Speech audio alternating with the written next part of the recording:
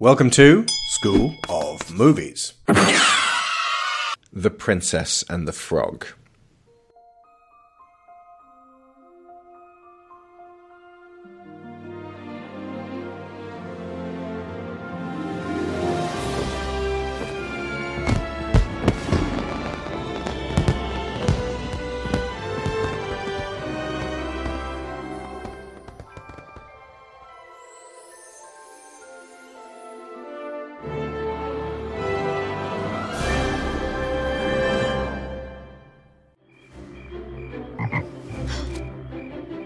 I suppose you want a kiss. Kissing would be nice, yes? I am Prince Naveen. Of Maldonia. Prince? I was cursed by a dastardly witch doctor. 1 minute I am a prince, charming and handsome, cutting a rug, and then the next thing I know, I'm tripping over these. Everyone thinks they know the story of the Princess and the Frog. You must kiss me. Excuse me? Please, princess. It will make me human again. Just one kiss. Unless you beg for more. But no one knows what happened after the kiss. Until now. How did you get way up there? And how did I get way down here and all this? This holiday season,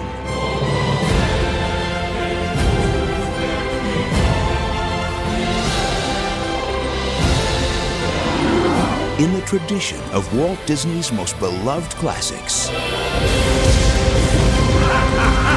comes the story behind the most magical kiss the world has ever known.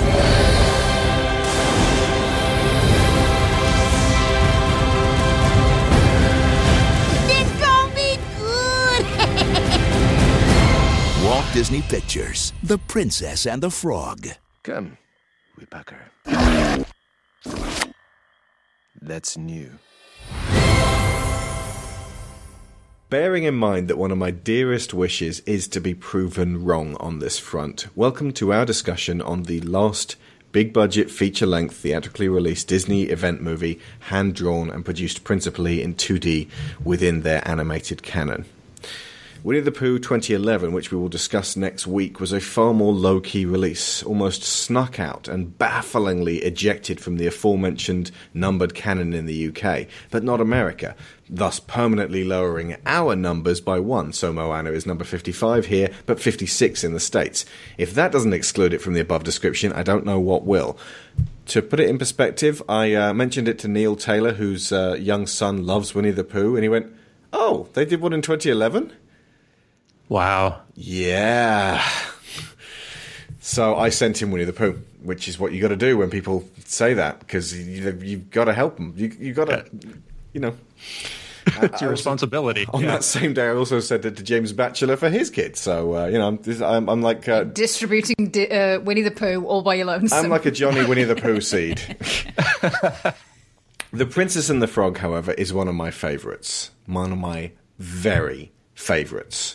And the fact that we've spent so much time on Disney is, you know, kind of speaks very highly of me putting this way up the top. It is achingly beautiful and endlessly fun with lovable characters and the kind of Disney trope-defying characterization and narrative movements that Frozen was roundly praised for some years later. It stands as a testament to the amazing abilities of the 2D animators to exceed their forever celebrated influences.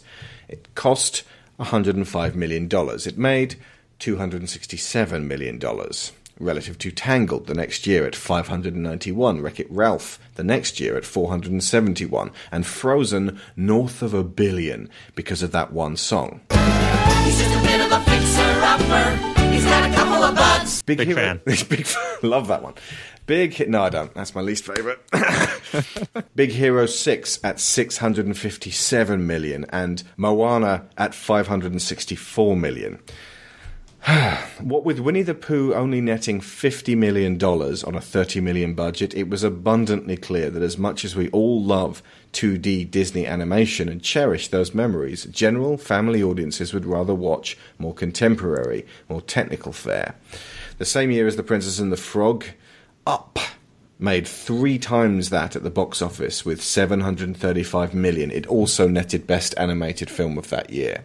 And I think that was mostly on the merit of the absolutely astonishing beginning, which the rest of the film can't possibly match. However, Ice Age Dawn of the Dinosaurs made $886 million. That's nearly 4 times as much. Even Monsters vs. Aliens made more, with $381 million. Hands up if you remember that one. I hadn't until you just said the name again. Yep. It's one of those movies that look incredibly generic. They come out, everyone goes to see them, and then everyone just forgets them before they even get home. Coraline cost $60 million, and it made $124 million. And that was the most successful Laika have ever been. And that was in 2009, the same year. Winnie the Pooh in 2011, like I say, cost 30, made 50. The wonderful French-Irish collaboration Secret of Kells cost 8 and made an appalling $0.7 million. Oof. Now, obviously, a lot of this can be pinned on distribution, but there is a certain, cinemas will book what they think will sell.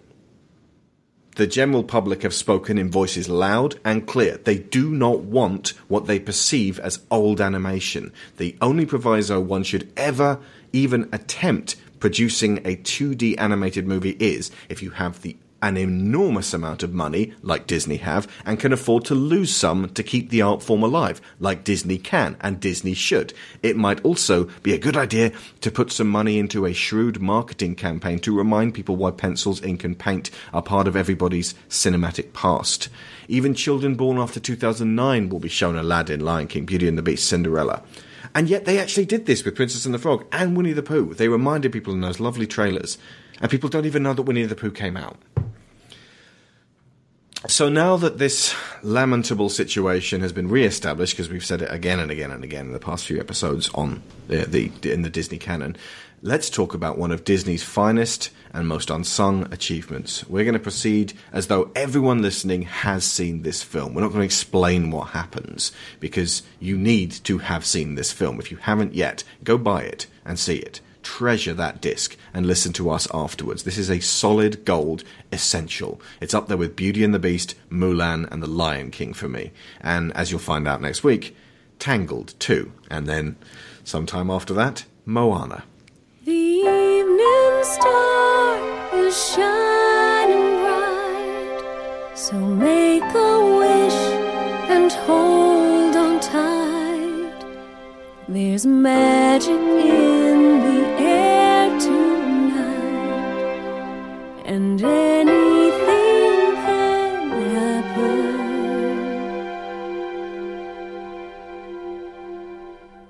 It is very loosely based on The Frog Princess by E.D. Baker, published in 2002. Disney took the accidental double froggy transformation and the swamp, and that's about it. They very deliberately set out to deliver the world's first fully fledged African-American black lead Disney princess, and give it a particular cultural background and musical flair. So they set it in 1920s New Orleans, a city that had been just hit by Hurricane Katrina in 2005, only a few years previously. So in many ways, this was an effort to recapture the spirit of that place that at the time had been wounded, damaged, and laid low. It did, however, cause controversy, even in their attempts to try to reach out. The name The Frog Princess, which is what it was going to be called based on the book name, sounded like it was a slur on the French. I'm not sure what focus group came up with that, but, yep, okay. Apparently so. Okay. I don't think that ever would have even occurred to me. Also, in 2009, Prince Naveen was originally going to be white, and that upset some people. That's right, folks. Interracial couple in Disney upset some people. You're hearing all this stuff, by the way, so, yeah, okay. I mean, he's actually from a made-up country of Maldonia, which is was it east of the moon and west of the sun, or the other way around, and he gave it a kind of a French twist to a Brazilian accent. So he's not African-American, but he's brownish, so that's okay. And I think the incentive there is to, if you're making an African-American princess, then why not make also, a colored-skinned prince as well. Like I can see, I think so. Like the complaint there, I don't think is people being upset. Oh, you can't have an interracial relationship because technically they are still a interracial relationship. But yeah, like race is a very tense topic. It's in the States. I'd imagine even slightly more so than in Europe. So, well, okay, not Europe at large.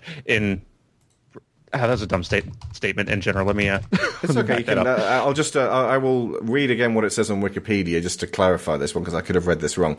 The choice to have a black heroine's love interest be a non-black prince, which upset opponents of on-screen interracial romance. Oh wow! I sometimes forget that those people still exist. Yeah. So, I mean, on the one hand, people who are like, no, we need to have a black prince as well. I'm totally with those people as well. Yeah. So the fact that Simba is the king of Africa and he's played by goddamn Matthew Broderick, the whitest kid in the world. As I said last week when I was doing the edit, I think I said at the time it was like Cuba Gooding Jr. Suffice to say, I cannot wait for Donald Glover to turn up and be the best Simba.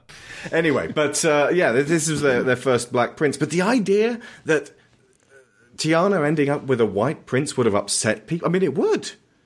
I can't say the words because it's a children's podcast. But moving on from there, Tiana's original name was going to be Maddie, and she was going to be a chambermaid until somebody pointed out to Disney, that sounds like Mammy, and it is a traditionally slavery and indeed post-slavery position for a girl to be shoved into. So do you want to have a think about that one and have her maybe work in a restaurant, which is very relatable to modern girls as well.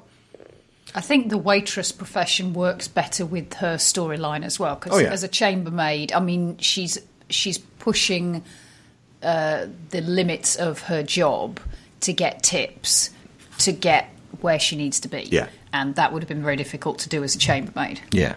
You basically, the other thing is that you have to wait on a white woman hand and foot under those circumstances. That basically means that Charlotte would have been her mistress. So, yeah, they dodged a bullet there. Very notably, a year or so into production, they got Oprah Winfrey to come in as a technical consultant. Basically, Oprah, make sure this is cool for us, please.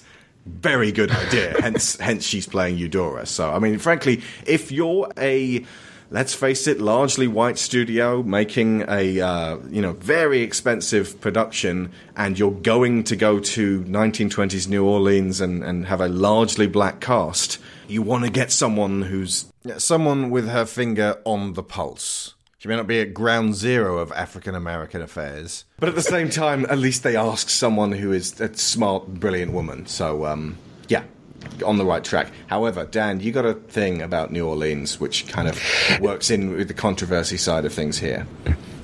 Yeah, I mostly just wanted to bring it up because it's a complaint that I've read a lot, and I think that there is some merit to it, even though it's not something that I'm not the ideal person to be bringing this stuff up but I think it is still worth pointing out. Like, we have to talk about it because we can't all leave it to the multiracial podcasts to actually notify people about this stuff.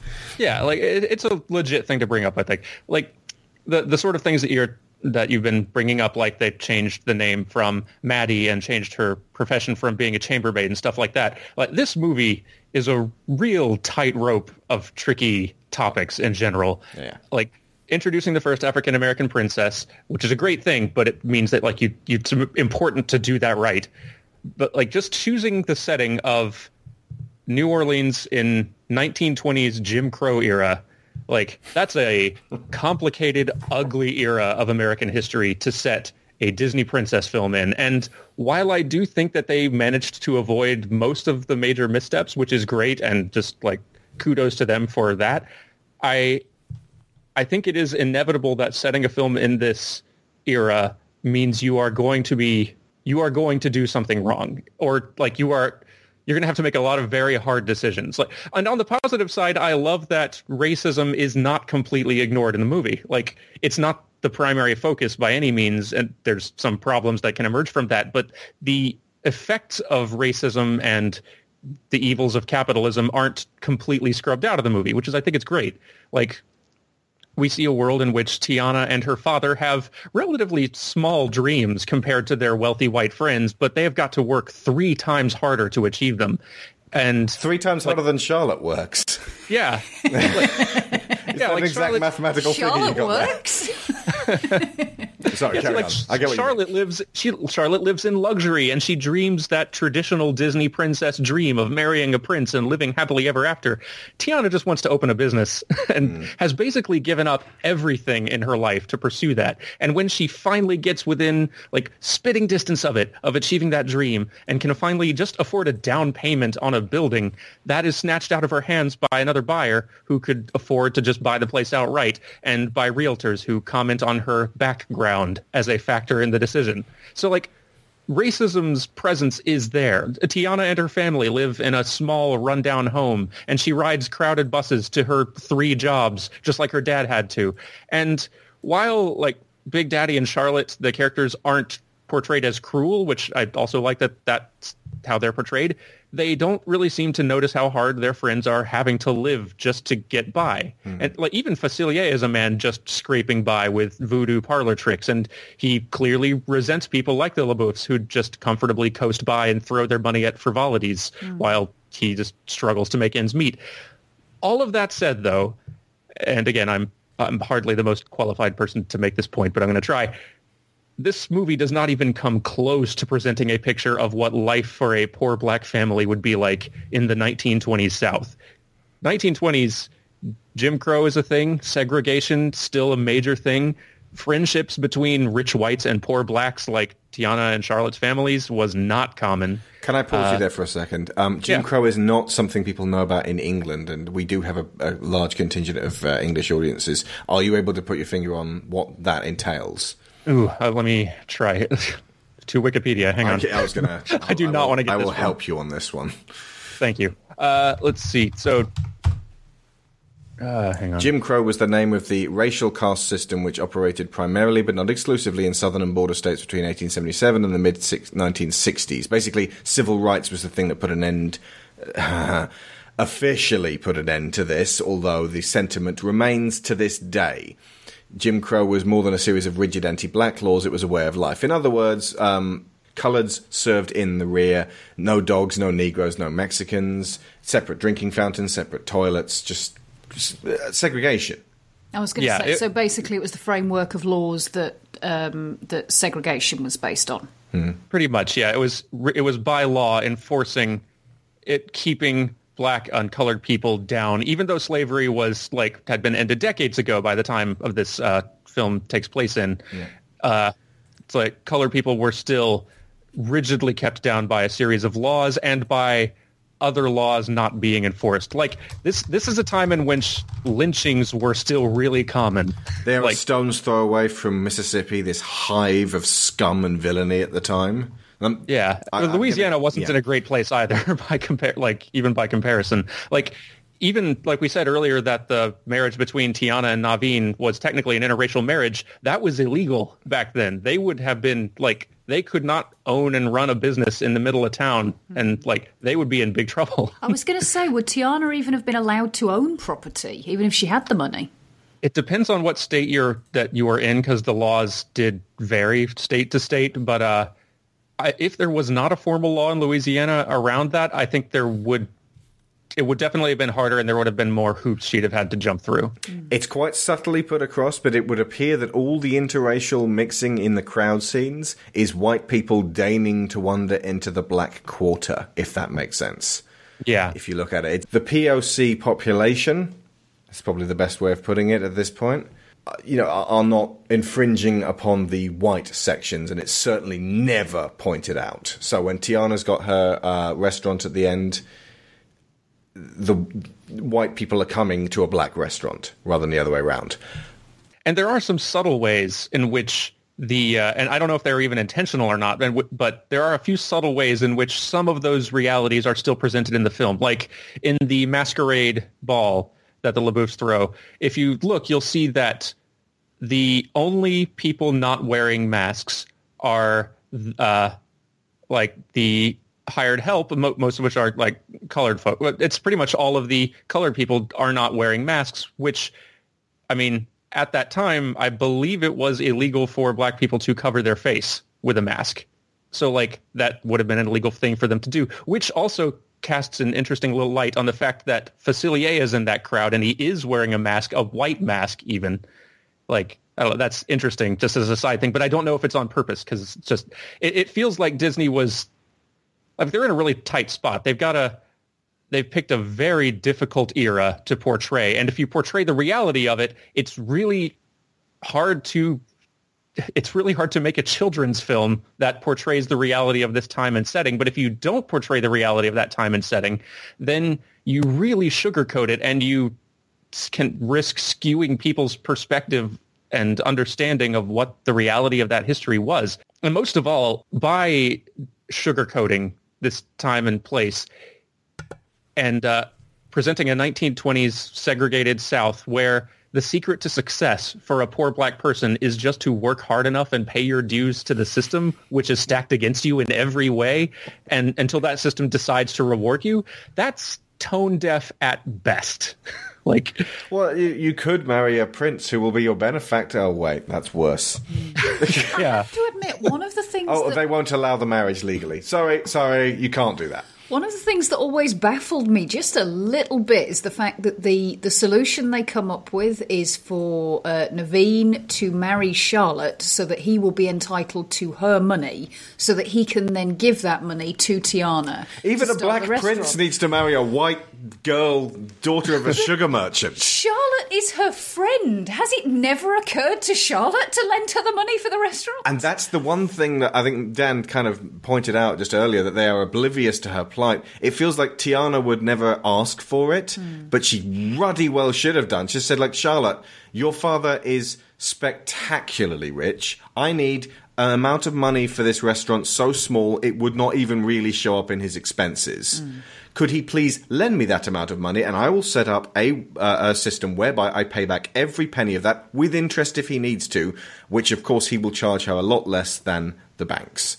Further than that, whether Tiana was too proud to ask, whether Tiana did not feel it was her place to ask, Charlotte, as a good friend, should have noticed. There's, of course, thus no reason to have the story there. It's a very short story about a black girl, basically getting a loan. But which, in and of itself, could make quite an interesting movie. Yeah.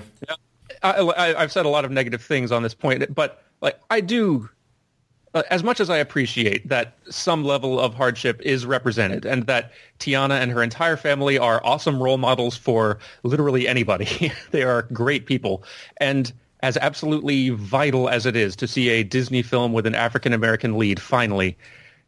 And I think there is some value in seeing characters from different races and backgrounds portrayed having positive and warm, normal relationships. So it's a bit of a push and pull on this with me, but the degree to which the hardships and realities of black life in 20s America are just smoothed over, when that issue is brought up, I can't argue it, because it's like, I think it is a tripping point that was inevitable simply by choosing this setting. Yeah. I think you're right, Dan. It's an absolutely valid point. And I also think that it's Disney, and Disney idealizes. And sometimes that's... Disney as Charlotte? Kinda. They can be overly romanticizing about things. I understand why you don't want to address lynchings in your princess film. And I should also point out that despite everything I just said, I adore this movie as well. It is one of my favorite Disney films as well. I think this is a similar situation to the Pocahontas issue. I think this is a better film than Pocahontas is, but it does still deal with that. This is a tricky part of American history that we're just going to kind of glaze over, huh? It's not quite so bad as Pocahontas because, to date, black people have not been nearly wiped off the map. Not for lack of trying. Yeah, it's not for lack of trying, and yeah, it is truly a difficult time to be alive if you give a toss about anything right now. Okay, so now we've brought everything down. Dan warned me that was going to be heavy, and he wasn't wrong, but it's totally valid. Absolutely pertinent. And, even, if nothing else, they got flack for... they set out to basically They saw New Orleans, they wanted to make something nice about New Orleans, and they were accused of capitalizing on the plight of New Orleans. Yeah. And basically exploiting them, specifically of exploiting black people. I was going to say damned if you do, damned if you don't. It is possible that with Black Panther, they may do in a way that does not leave them damned. They did. And Black Panther went on to make $1.3 billion.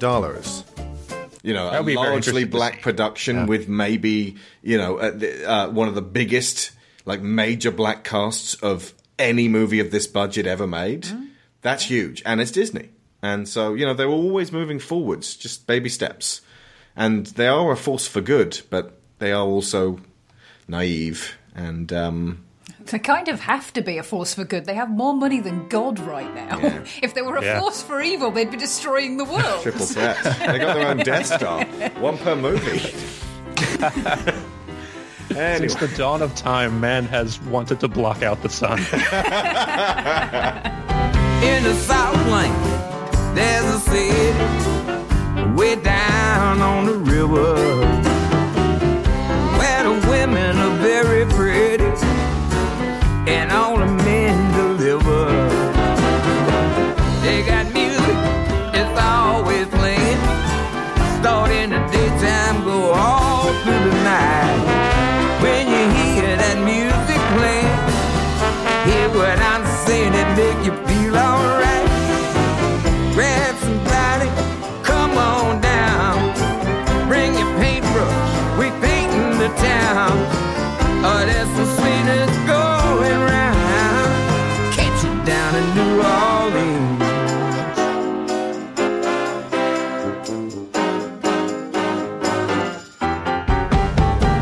We got magic, good and bad. Make you happy or make you real sad. Get everything you want, lose what you had. Down here in New Orleans. Hey partner, don't be shy. Come on down here and give us a try. You wanna do some living before you die? Do it down in New Orleans.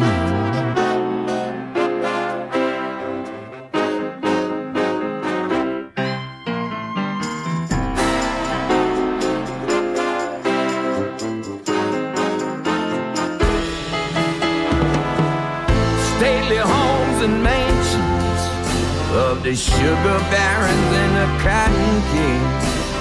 Rich people, poor people, all got dreams. Dreams do come true in New Orleans.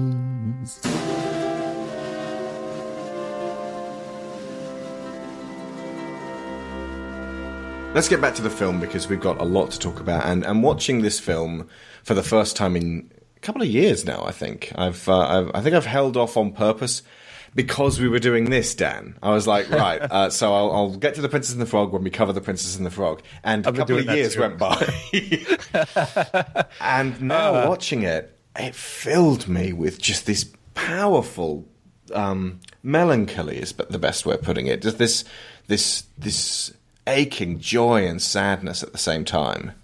I got the same thing. Yeah, just the celebration of it. This is so beautiful. I mean, you could probably point to this and say it's the pinnacle of what Disney could do with 2D animation, and you would be able to maybe point to a couple of other things from the 90s, and maybe some sequences from something like Treasure Planet, which are, you know, really breathtaking, but just don't coalesce into just the one film that this does. I mean, this is the things that they do with light and the things that they do with paint. It's breathtaking, and it takes you back to the two of the films that they very specifically were informed on the style of were Lady and the Tramp for New Orleans and Bambi for the Swamp. And I'm not sure if we mentioned this way back when we did the podcast on it, but the idea of the forest in Bambi was not to draw and paint a forest, but to draw and paint what it felt like to be in a forest. So it was, almost impressionism, and more defined than that. But it's got that beautiful painterly style to the backgrounds and these incredibly vibrant characters and the movement of them. When we, watch all the extras and they'd gone back to the Sleeping Beauty style sort of way of, and Cinderella style of, like, getting live actors to actually act out the scenes for references for the animators, and specifically the dances and stuff. You got Dr. Facilier doing his Cab Calloway, and this incredibly bendy man sort of, acting this out on stage, so that the animator had... let's just see who Facilier was. Bruce W. Smith had someone to be able to sort of look at. And I was saying to Sharon that physical performance is something that comes alive in film in almost better than any other medium. Even on stage, when you're there watching the person do those incredible things, almost always you're from a distance. You've got people's heads in the way. They're indistinct. You're having to squint. You're at an obtuse angle. They move to a different part of the stage. On screen, on the big screen, you can see every movement of their body in this incredible clarity and focus. It's just something that, being on stage, the one thing that has going for it, the multiple things that has going for it, but sort of like being part of a crowd and appreciating the incredible choreography of being able to get all of those people together to get this thing done flawlessly, all in one go in a sort of organic way. That's something that cinema can never claim to have, even for those incredible tracking shots where they get everything right. The physical performance and the way that each animator took those reference movements and transposed them into these characters who move in this wonderful, like, physical, almost sensual style. It's what I'm seeing here is the people underneath. That was one of three things which particularly struck me about this, and in terms of, I agree with you completely about it being the pinnacle of what the Disney style of 2D animation was able to become. The movement of the characters, which is so real because it's got that physical movement reference from the performers that did the dances and gave them something to work from. The other thing that really struck me about this was the fabrics. Mm-hmm. There is a visual rendering of texture in this that I don't think has ever been as good. Even in films where they do it incredibly well, the Beauty and the Beast, Belle's dress in Beauty and the Beast is amazing, but they really refine it in this. Things like you can see the shininess of the satin on Charlotte's pink dress at the masquerade ball. You can almost feel the rough texture of the glitter on the blue dress that Tiana ends up in. Everything looks so...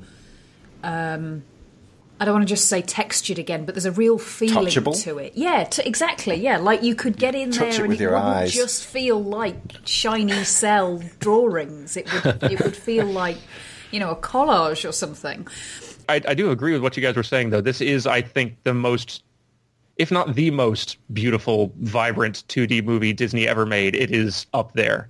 And I think that is owing partially to the fact that they had all of their best 2D, most of their best 2D talent all focused on this one film, as opposed to spread out over a couple of different concurrent 2D projects like they did in the Renaissance era. But also just because of 5 years of technological growth, especially in the realm of digital and computer animation work. And the fact that they had to rebuild the studio essentially from the ground up means that that all of their old pipeline, all of their old tools were really noticeably out of date. So as long as they were rebuilding everything from scratch anyway, they might as well try to integrate some tools from outside the studio, like Photoshop and Toon Boom and other third-party stuff. It was a really smart move on their part, and I think it really shows just the difference 5 years of tools development can make, because just those backgrounds and the texture of the clothing and stuff like that, a lot of that is owing to the digital abilities of the abilities that digital 2D can give you. For me, it really, the look of this film is largely owed, I think, to further pursuit of digital tools.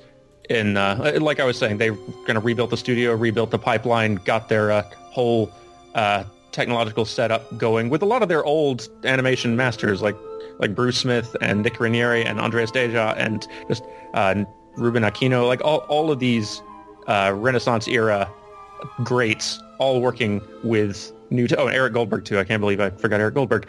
Just all of these great talented animators working with some new tools. Like they experimented with allowing the animators to draw directly into the computer using Cintiq tablets. A lot of them, understandably being somewhat old school, did not take to it. And I think they ended up just going back to pencil and paper. But I feel like with Winnie the Pooh, I remember hearing that some of them did go ahead and make that jump to the Cintiq. But this film is just super vibrant to look at, and they can do a lot of things with moving light and shadow and texture that digital 2D allows you to do much, much more easily. You're not having to paint the texture of a cloth or shading on a building or on like light playing on leaves in a bayou. You're not having to paint that light frame by frame and getting all of the little imperfections in just frame to frame that would come with your just hand-drawn rendering.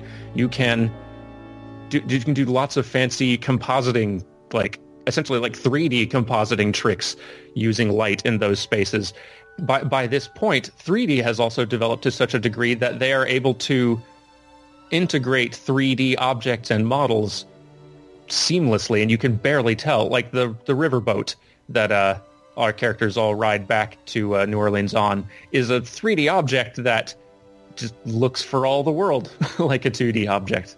Like it does not stand out in any way. And in some ways, I wonder if the disinterest in handcrafted 2D animation at Disney is somewhat comes on from the fact that they're doing it so well that it doesn't even look handcrafted anymore. Like it just looks beautiful and perfect. Let's not forget that a lot of this was spurred on by the new creative director of Disney at the time, John Lasseter. Like the rest of us, Lasseter believed that 2D was the soul of Disney animation, and especially now that Disney owned Pixar and Pixar was going to still be putting out 3D stuff, I think he saw lots of good reason to have 3D is pretty well covered in the Disney company. We can still make these 2D films, and I think even he was as surprised as anybody at how modestly this movie performed. Yeah. I think he went into this as starry-eyed as any of us would. And, I mean, he did... I guess that's the sad thing. He did everything right. Yeah. Like, they did... the trailers for this had... Do you remember Snow White being kissed by the prince and waking up? Do you remember Sleeping Beauty being kissed by the prince and waking up? There's a theme here. Do you remember Cinderella? Do you remember unconscious princesses being molested by princes? It's possibly not the mode you want to go for. Okay, do you remember Cinderella? Do you remember The Little Mermaid? Do you remember Beauty and the Beast? Well, we're going to do one of those again. And audiences should have sat up and gone, I am so sick of woolly mammoths. Yes, bring it on. This should have made $750 million. Should have made Ice Age money. But yeah, it made a third of that. Frozen made a lot of its dollars because it challenged Sleeping Beauty, Snow White, old Disney. It questioned and critiqued Disney's classical handling of princesses. And what people didn't get from the marketing is that this film does as well. Like it is disheartening that this was the dream scenario where they rebuilt the department, hired all the best animators, reversed all the old leadership decisions, did all of it right, and the big comeback didn't work. And I don't know if a movie like this is ever going to be attempted again, because I think this was for better or worse, I think Lasseter and Catmull took some lessons away from this movie. Not only did they dial back on 2D, and I think found that, okay, we believe in this, but apparently the world is not with us on that. But I think they also learned a lot in terms of film marketing, because as much as we have on this podcast crapped on a lot of marketing department decisions, and especially in the Renaissance era, in this scenario, Lasseter and the higher ups ignored a lot of marketing department advice to make what I would think would be good decisions, for one, making a 2D film in the first place. The marketing, when 3D animated films are the hottest ticket in town, is kind of a departure from marketing wisdom. But sticking with Princess and the Frog as the title, even after marketers insist that that's going to limit their audience, think this was a case where marketing, I think, was right. And I think this is why from here on you're going to see Disney films titled and marketed very tactically in ways that appeal to boys and girls very clearly. So Rapunzel becomes Tangled, Snow Queen becomes Frozen, advertising focuses on fun and comedy more than romance and making anything feel super princessy. I think you see that turn in Lasseter's approach here. Guarantee if they'd called this Green and focused in the advertising on the fun animal companions, they would have made at least twice as much. See, I was going to say they could have called it Mucused. No. No, that's a terrible idea. Focused on the slime. All it does is shoot you. Focused on the slime. Brilliant. Well, it helped Ghostbusters, answer the call.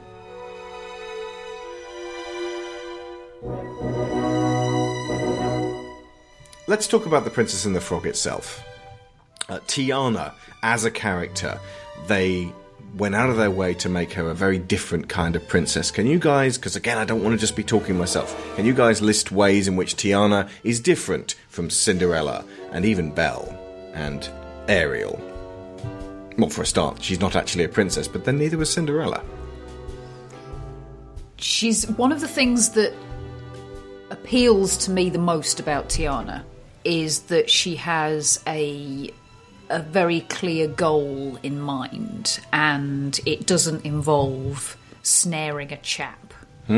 Almost the opposite. She's almost like, not only will I not let anyone help me, it's not on my goal list, it's actually going to harm my chances. It's going to hold me up and distract me from what I really want to do. And although I think the closest they'd come before this in terms of having an aim that wasn't, get out of my terrible life and find a prince. Belle didn't necessarily want a prince. She just wanted someone to understand. No, that's what I mean. Belle was going to be the other example, but her goal is still very vague and undefined. Basically, Belle wants to be left alone to read her book, which, I can empathise with that particular goal, frankly. But I think Tiana was the first princess who had a very specific aim. If you discount Nala wanting to, save the Pride Lands, obviously. Yeah. It's a very identifiable goal, as like I said earlier. Like it's something that young people could like. This is a movie that teenagers can watch and go, "Yeah, I'm working my arse off right now. 2 jobs. I understand that." I like that she is a really grounded character. Like she's not got. And this ties into what Sharon was saying. She doesn't have a dream of finding a prince or being whisked away to a castle or really anything on a grand fantasy scale. And I think that it ties into that. Disney beginning to subvert their old tropes a little bit early, because as much as this film is trying to recapture the nostalgia and the magic of Disney classics, like for 50 plus years Disney's had this tagline, "When you wish upon a star, dreams come true." But this movie says in the opening minutes, don't get me wrong, wishing's great to have a dream, but that star can only take you part of the way. You're going to have to chase that dream and work and sacrifice. It's not just going to magically happen. And Tiana is a character who has taken that to heart, almost to a fault. It's not so much that they started doing that early, as that nobody bloody credited them for it until 2012. When was Frozen? 2013. 2013. Yeah. I mean, they break that mold with Wreck-It Ralph. They break that mold with Tangled. Yeah, that's true. Even Winnie the Pooh has some subversive stuff in there. But the When You Wish Upon a Star being very deliberately challenged, that, as you say, Dan, that goes right back to their second movie. Yeah. Pinocchio. And it's... That's the Disney theme. Mm-hmm. That's literally, and I've said literally too many times. I was talking to Sharon about how it's Disney is this, in many ways, this contradictory entity where they're selling you this yearning and wishfulness, but in this incredibly, I don't want to say calculated, but like they're measured. They know what the hell they're doing, like with the marketing of this thing and with the positioning of this thing, and they're very careful about what they put out there. They're less experimental than they might seem. That's not necessarily a bad thing, because you need a fixed point. And if the fixed point is progressive, which they are, even if it's only mildly so in comparison to other, like, fist-pounding kind of, revolutionary stuff, the fact that they're handling Marvel and, like, just edging towards, maybe we could have a female superhero, maybe we could have a superhero of colour, we got it, in the works. Like I say, it's baby steps, but, like, if you consider Disney to be the baseline of society's progress, then, including racist depictions of crows in Dumbo in a kind of affectionate, we don't know we're being racist way, is, I suppose, Disney being nice? Question mark? 1950s being nice, anyway. That was Dumbo, so that was 41 or 2. I'll just double check. The early 40s being nice then.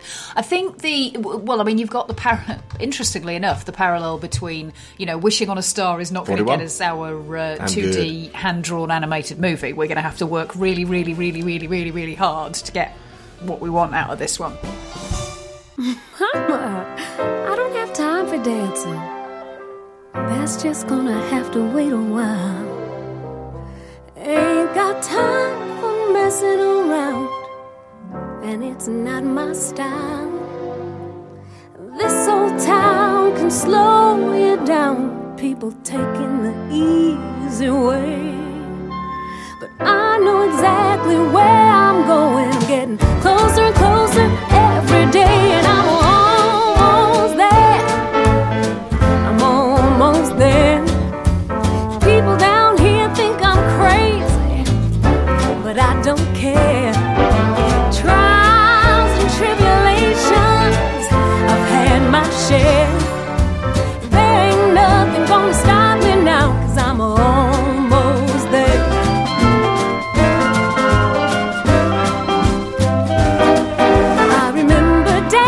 Told me fairy tales can come true, but you gotta make them happen. It all depends on you. So I work real hard each and every day. Now things for sure are going my way. Just doing what I do. Look out, boys, I'm coming through, and I'm almost there. I'm almost there. People come here from everywhere, and I'm almost there. I'm almost there.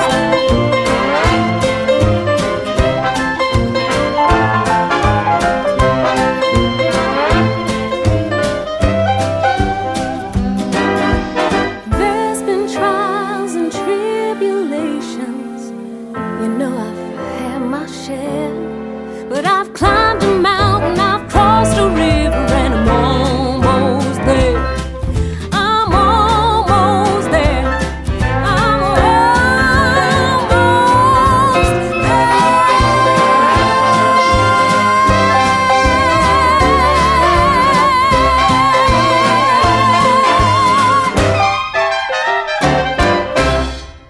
there. So you've kind of got the parallel between Tiana having to put in all this work to get what she wants, and the Disney team having to put in all that work to get where they wanted to with this one.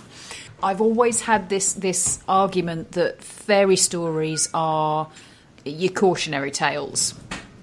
It's the the stories that were the teaching tools of the way back when fairy tales were all there was. And there seems to be a persistent theme throughout a lot of Disney, to the point where I find it a wee bit confusing when it's not, that they have this be true to yourself motto that is pretty much there in some form or another in the vast majority of their movies. And I thought it was really interesting that they start with this heroine who has had this, you see her as a tiny child, so you get to see what the true herself is, that core of the little girl who has this dream of the restaurant where everybody will come and share food and share companionship and love, and then how that's got shaped and affected by the fact that she's had to work so hard for so long. And I think it doesn't seem so much like a bad thing, because ultimately she is able to work her way through that.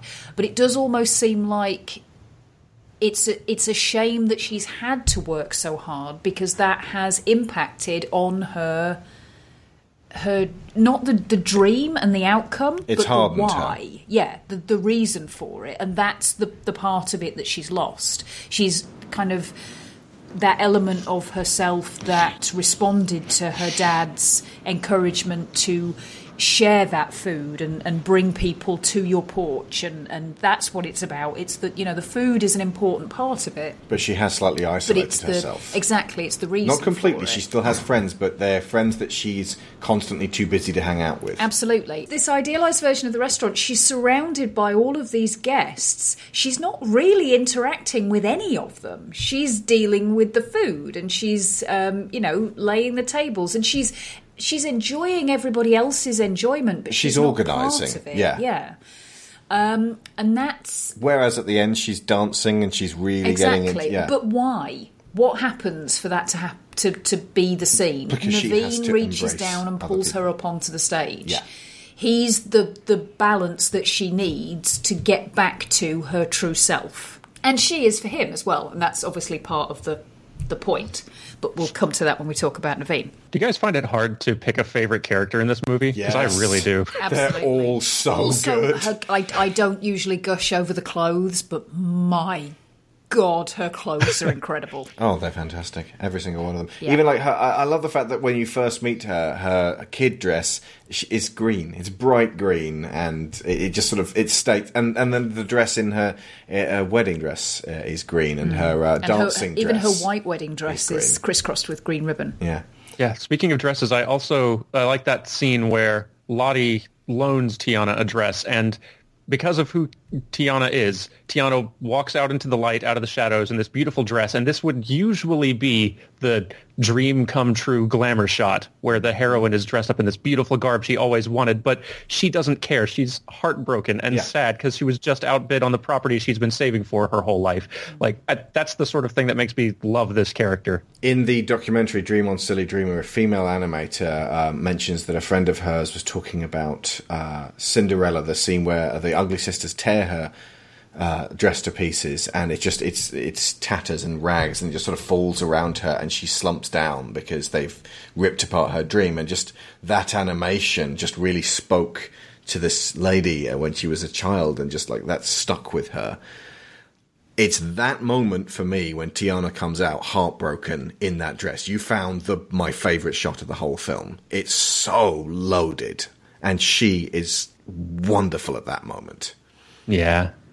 Also, did you notice the colour transitions in that scene? Ooh, no, I didn't. Very definite pink-blue blend. Charlotte's room is very, very pink. Tiana comes out in a blue dress. Then the camera turns around. The moonlit exterior on the balcony is blue. She walks from the pink room to the blue balcony, and then it turns back again, and now she is on the blue balcony looking back at the pink room. And it's really reminiscent of the scene where Aurora is changing from blue to pink. Make it blue to pink. So blue in this scenario is actually more associated... Well, pink is luxury and blue is uncertainty. Yeah, or sadness. Or indeed sadness. Well, no, the uncertainty of this wide open sky... because the sky isn't necessarily sadness, although in this case when she's, wishing up to the sky when she's a child, that she's not sad there. It's this yearning she has.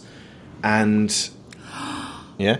Oh my God. Yeah. Her dress... is blue. No. Her waitress dress for... where does she work at night? We'll call it the Creole Hole. I can't think of the name, but yeah, the dress she comes home in is blue. Mm-hmm. The dress she changes into to go to work at Duke's is yellow. If you blend those two, you get green. Awesome. We're in like conspiracy nut territory now. No, actually, oh my God, no, that's perfect. Who Tiana really is green. Mm-hmm. But by doing the two jobs so consistently, she's been forced to divide the important elements of her character. In her dream, she's clad in yellow. The whole place is yellow, and she needs to sort of combine it with that blue to get that green. Ah, high five. Meet my hand in the air. Okay, so I love this stuff. Question: why is it impossible to hate Charlotte? Oh, Tia, honey, did you see the way he danced with me? A marriage proposal can't be far behind. Thank you, Evening Star. You know, I was starting to think that wishing on stars was just for babies and crazy people. Look at you. Oh, aren't you just as pretty as a magnolia in May? Seems like only yesterday we were both little girls dreaming our fairy tale dreams. And tonight they're finally coming true. Well, back into the fray. Wish me luck. I don't know, but it is impossible to hate Charlotte. If you just read what she's saying, you're like, oh, you little oik. Like when she's a child and then when she's an adult. How is she not... I mean, how did they do it? It's a magic trick. Part of it, I think, is the way she's drawn. She is so cuddly. Everything about her is squishy curves, and she's so adorable. They didn't make her too conventionally Disney princess beautiful. She's like, not so much an imposter princess, but she's like the little girl who wants to be a princess. She's their audience, She's got a very Marilyn Monroe figure as well. And Oh. she's very wiggly. Yes. Yeah. But I think that business as well, with the fork. Yeah. there's not a mean bone in her body. Oh, she yeah, doesn't. no. She does things out of obliviousness. She does like that bit where she takes all the money out of her dad's wallet and goes and basically throws it at Tiana and goes, "Is this enough?" She hasn't even counted it. She doesn't know how much is there. She has no idea how much a beignet costs. Here's a monies. Go buy yourself a restaurant. But there's no... That scene where the dog jumps up on the table and everything goes Stella. everywhere. Yeah. By the way, that's one more hangover from the book. There was a dog hounding them the whole time, which turns out to be the prince's horse. Okay. Hounding. But it occurred to me when we watched that this time that it would have been very easy for... If you did want to portray Charlotte as mean, the fact that she'd set up the whole thing with the beignets to try and seduce the prince with food, Yep. when it all fell apart... And she ended up getting dragged away from him because Tiana needed help. She could have got mean. Yeah, she could have said, "You ruined this for me, Tiana." Yeah, absolutely. And Or if even she at the very least been mean to the dog and gone, "Stupid and Mert." If she really was selfish as opposed to simply oblivious, then I think that would have been a likely turn for her character. But she's not. Her instant response is to try and help Tiana and go and get her cleaned up and make her feel better about the fact that she's fallen over and, got covered in donut dust. And when Tiana comes out and she goes, "Oh, you look as pretty as a marigold in May," and she means it there. She's not being patronising, going, "Oh, Tiana, don't you look lovely?" She's kind of taken aback that Tiana is in fact stunning. Yeah. Now, so many movies would turn Charlotte and her dad into horrible, hateful people because it's the easy thing to do to make you root for Tiana as she puts up with the spoiled rich people. But Yeah. I love that the movie doesn't make them into just villains for you to hate. Like, Charlotte may be spoiled and self-absorbed, but she is a genuine sweetheart. And you can't really hate her. She will drop everything and help Tiana as soon as she notices Tiana's hurting. Yeah, she just has to get her out of her own way. Yeah. And they also give a really good reason why Tiana and her are friends. Her mother, Eudora, made Charlotte a bunch of different dresses. This basically is a really great sort of rewriting of, well, Tiana's her maid, isn't she? It's a great kind of they know each other because of this early pre-arrangement as children. And while apparently the kids playing the younger versions of them were exactly like the younger versions of them. When they're kid friends, there's no rank pulling from Charlotte. She's she just basically treats Tiana like a fun playmate, but not in a spiteful way. Albeit she is extremely boisterous and throws the cat at her with that frog mask on. But it's a great way to establish their characters and how they're different It is, as well. and ultimately, what you say about Charlotte's response, as soon as she knows you're hurting, she wants to help. Ultimately, look at what she does at the end. When she finds out what it is they're trying to achieve, naive. Oh, yeah. Her response is basically, well, no, you don't have to marry me. I will still do this. And it's not stated outright, but I do think there is possibly a little bit of an implication that she will still help Tiana with the restaurant as well. Yeah. Yeah. I will reiterate here, I don't know if this was conscious or not in terms of the animators and the writers, in terms of Musker and Clements as directors, but you can read into this film that Charlotte and her father are Disney. Long established, super successful, naive, romantic to the point where it becomes annoying, good at heart, frequently blind to the suffering of others, willing to help when it's made abundantly clear they can. Growing up in the South, I have known people sort of like Charlotte. Like, she's a caricature and she's exaggerated, but she still feels very familiar and true to me, which is, I think, also why her character resonates and she's so likable. Besides the fact that she's also just really, really funny and animated extraordinarily well.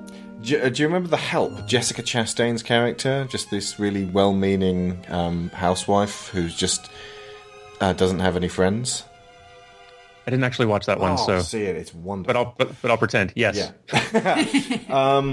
She's just again. She's got that kind of very broad Southern belle thing going on, but she's just sort of alone in this manor house and just wants somebody to talk to. And Charlotte does sort of strike me as a little bit lonely. Like, she's super excitable, but who's her best friend apart from Tiana? Can you name another one? You know, she's. Or do you really see her with any other friends? Ultimately, she might not choose to go and hang out with them, but Tiana still has those friends who ask her to go dancing with them. Charlotte doesn't have anybody who does that for her. The possible side effects of being quite such a daddy's girl and being so most dependent of the people on at the that. masquerade ball are not her age.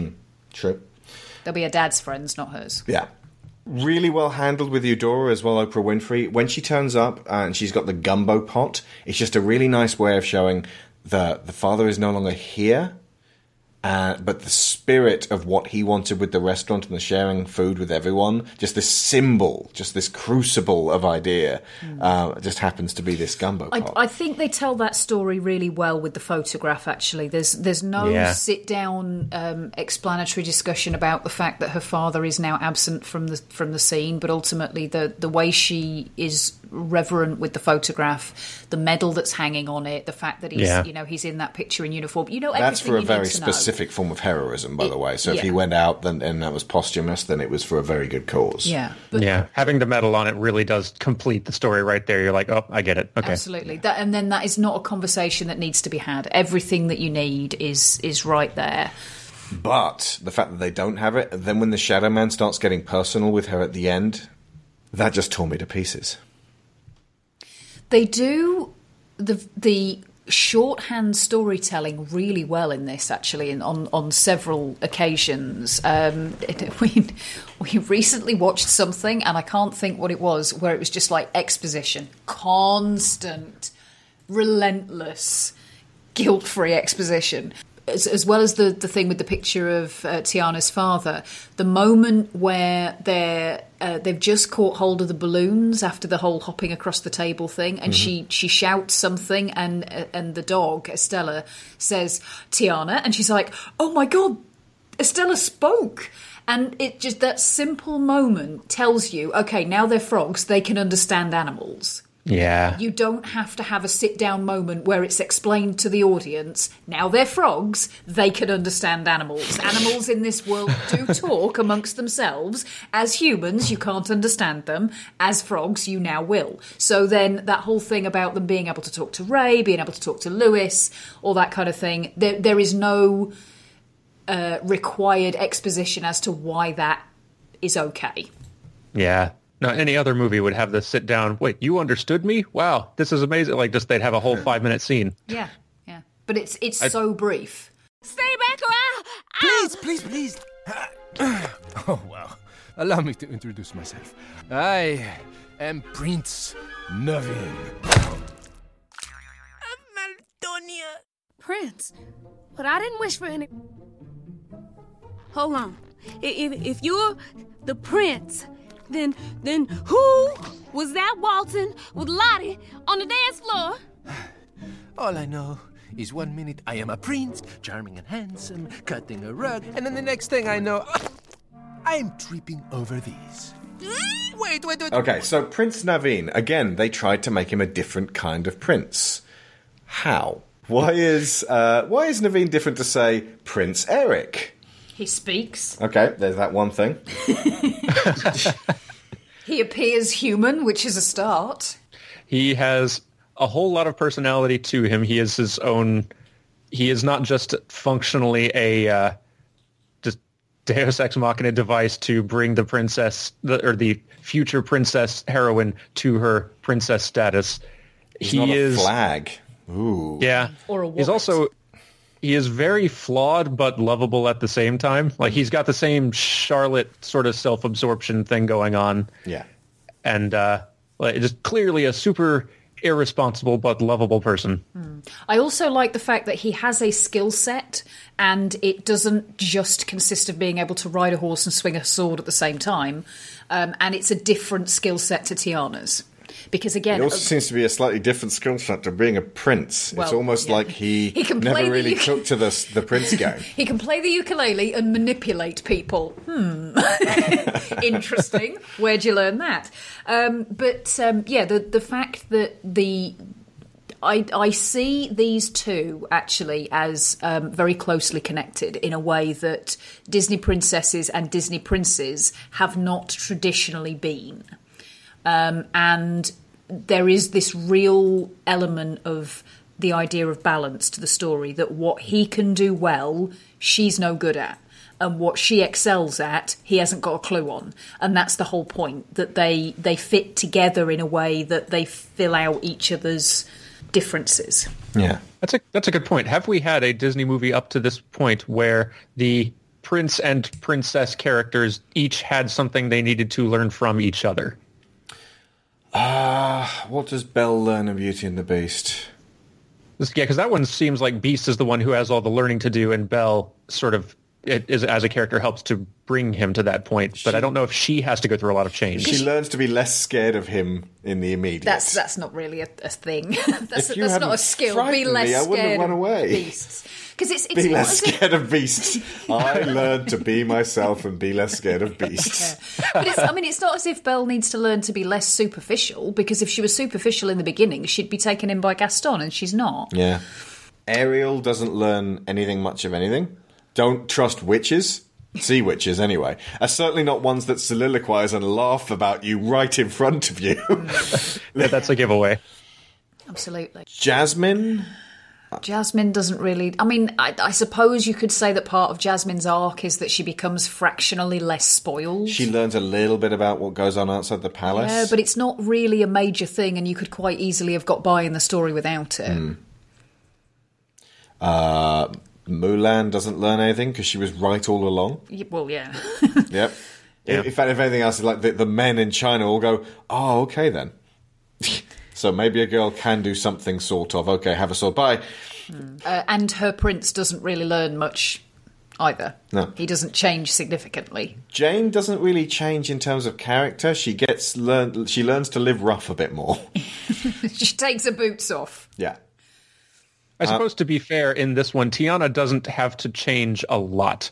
Naveen's the one who really is learning most of the lessons here. I don't know. I think letting someone else... I would say the complete opposite. Yeah, I think letting someone else help you is a huge step for someone who has spent their whole life going, no, I can do it, I'm fine, I don't need any help. Yes. That is Yes, huge. it is. People go their whole lives. That's bigger than... 38 and counting.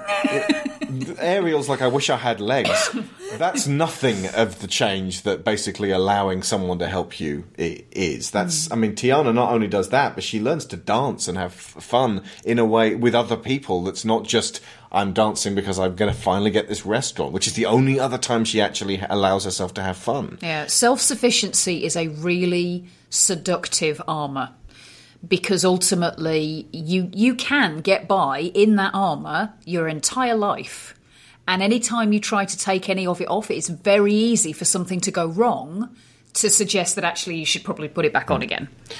Honestly, Naveen learning to stop being learning to to not be a playboy anymore, and that there is actually just one person who was right for him. Really, that's a significant thing as well, because he grows the hell up very quickly. It means the difference between living entirely for yourself and living for someone else. But Mama OD actually says it explicitly. She says to Naveen, he won't have to dig far. She says to Tiana, you've got a hard work to do. Because ultimately, Naveen needs to learn things, but he doesn't really need to unlearn anything. Yeah. Tiana has That's a shed true. load that she needs to unlearn, and that is the hard bit. Quite a lot of Yoda in Mama OD. Crazy person living in a swamp, way older than she looks. Yeah. And yet remarkably spry. Indeed. But yeah, because Tiana's got what you could argue are mistaken ideals, but also they are mistaken ideals that are reinforced by the society around her. Yeah. The evidence would suggest that she just has to work even harder than she has been already. She even says as much at the end of the song, and everybody face palms because she still hasn't got it. Yeah. That's a good point.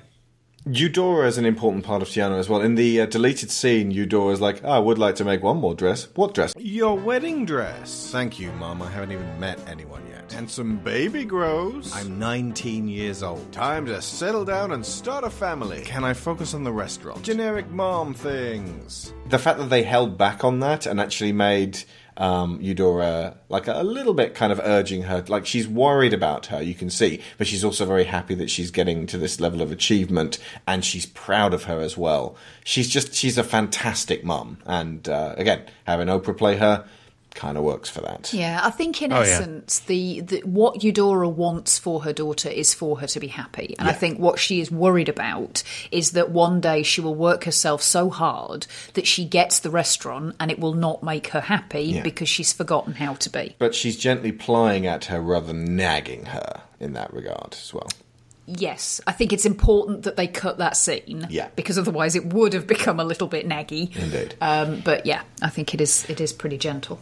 In all honesty, there's maybe one scene missing from this film, and that was to really establish, like, the first time I saw it, I was a little bit confused regarding the whole transformation scene, the introduction to Naveen, this weird duplicate who turns out to be Lawrence. There needs to be a scene where Prince Naveen is partying with a ukulele and his parents grumble at him. Because then we get the dynamic between Naveen and his parents, and we get that there is something lacking in his life. There is something expected of him, which is sort of put across in Lawrence. But because Lawrence is this sort of like the guy played by Timothy Spall in Enchanted. Yeah, he's kind of Zazu. He's the guy who's tagging along, representing your parents, and what is probably what you should do, but he also is sort of ridiculous and ignorable. A much stuffier version of what you should be being told by Mufasa.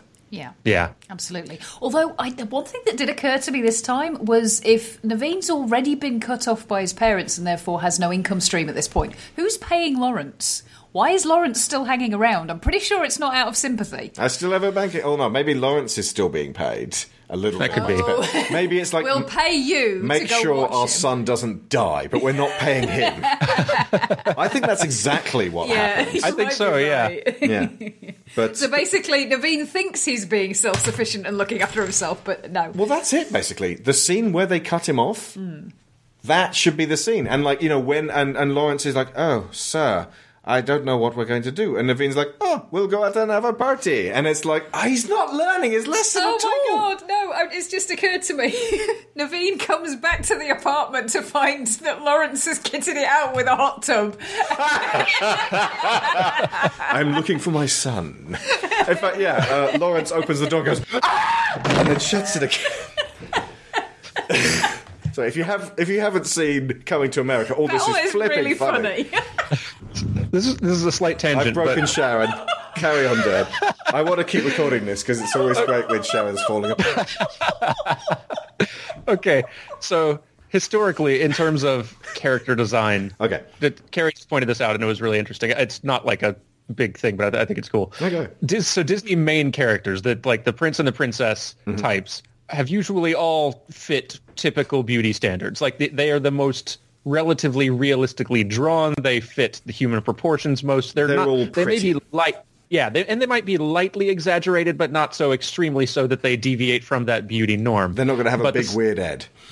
Yeah, but the side characters will. Like Aladdin and Jasmine will look fairly normal. Jafar will look sort of stretched out and more sinister. Jasmine's dad will be just a circle, basically. But so side characters are much more free to be more caricatured and exaggerated. Has face huggers for hands. Yeah.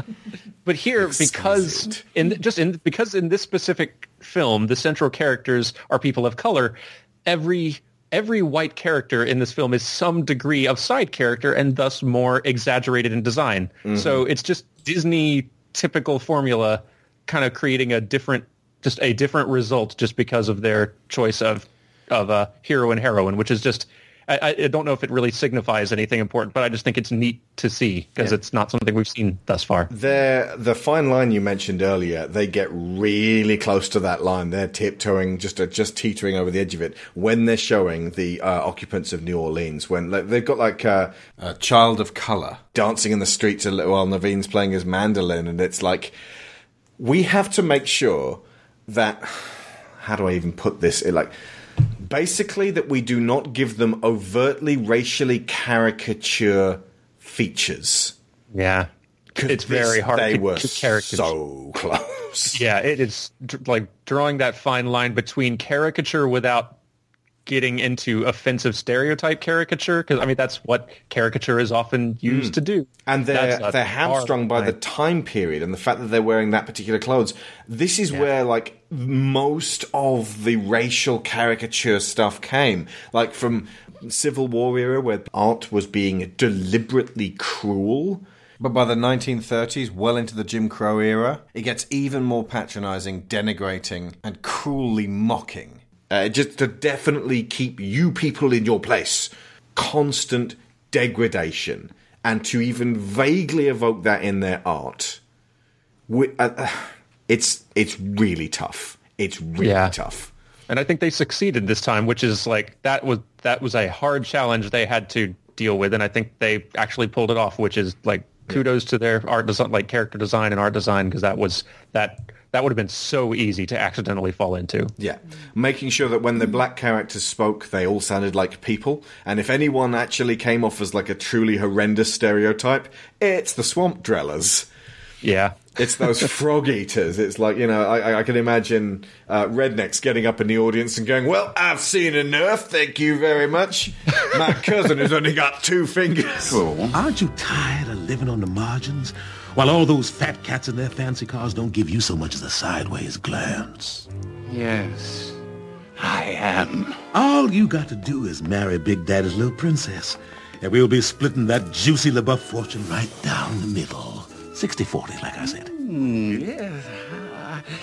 But what about Naveen? Your little slip-up will be a minor bump in the road, so long as we've got the prince's blood in this.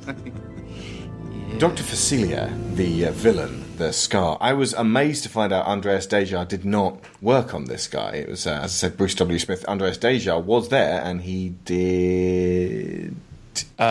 He did Mama Odie. Mama Odie, yeah. Yeah. And, because Bruce Smith is an amazing... Yeah, Bruce Smith's an amazing animator, too, but he wasn't around as long as Andreas Deja was, but he is awesome. And he hadn't gotten himself a reputation for doing villains so much. Obviously Gaston, Ursula, Jafar. But, Facilier is one of my favourite Disney villains. Yes, me too. It could just be the fact that he moves like he does, which is amazing. Yes. It could also be the fact that he's voiced by Keith David, which I want to bet on. I was like, I bet that's Keith David. I was right. And so basically, every now and every time Keith David turns up in a film, I go, I bet that's Keith David, just to sort of remind you. But the actual, he's a villain who's deliciously evil, but at the same time, he kind of feels like he's one of those villains where it's like, listen, if someone's going to believe me on this, it's their own stupid fault type of villain. Yeah. You know? That's true. And he's not committing atrocities, really. I mean, he's he's planning to, like, it's all like so that he can advance himself and he's ultimately using people's own weaknesses against them for his own personal gain. He was going to kill Big Daddy with a voodoo doll and like depose a country, but kind of. He may have the potential for atrocities. Basically, he has the potential, but at this point, he's just kind of scrappy. He's small potatoes. It's almost the fact that he's so small fry that makes him so much fun. Like, he's down on his luck as well. But I think one of the great scenes with him is when he goes to his friends on the other side to ask for their help. And I love that song so much because it simultaneously increases the stakes of the movie because, like, now there's these big bads that are behind all of this and have the potential to cause harm, but it also diminishes the threat of him slightly because basically you've got to see the man that Jeffrey is scared of. Yeah. No, I do love that he is a manipulator who has something to be afraid of. Like, he's not just, I'm being evil because I'm greedy or jealous or angry or I'm going to blow up the world or something. He has made deals with forces beyond imagining, and he is deep in the red with those entities right now. And his soul is at stake. So he's actually, he will do evil things because he has to, or he is in huge trouble. Yeah. I could frankly watch a Facilier movie. Yeah. We'll see it in 20 years' time. It'll just be called Facilier. One thing that struck me, actually, was that there's two links that his name has specifically that set him up as the antagonist of the story, specifically the antagonist to Tiana. And that's, you've got, first off, the idea of facilitating, which is getting people things they think they want, which is the exact opposite of what Mama OD does. Yeah. She gets people to realise what they need and let go of what they want. Yeah. And also the French word facile, meaning easy. He's offering people the easy route, and that's something that Tiana specifically refers to in Almost There. Can slow you down. Yeah, people take the easy way. And he's the one who basically takes people down that easy path, that, quicker, easier, more seductive. And there's a lot of Star Wars in this film. There is indeed. And Tiana is very specifically doing the exact opposite of what Naveen gets drawn into with Dr. Facilier. She is going the hard route, and she is doing it with no help. Taking pride in that. Yeah, absolutely. But I think that in and of itself kind of emphasises that he is the villain of the piece without him really having to come into direct contact with Tiana, which he doesn't until quite late in the movie. Tiana is the American dream, constantly coming into contact with the American reality. Ooh. Yeah. I thought you were going to say Facilier is the American nightmare. No, he's just facilitating the American nightmare. Nice.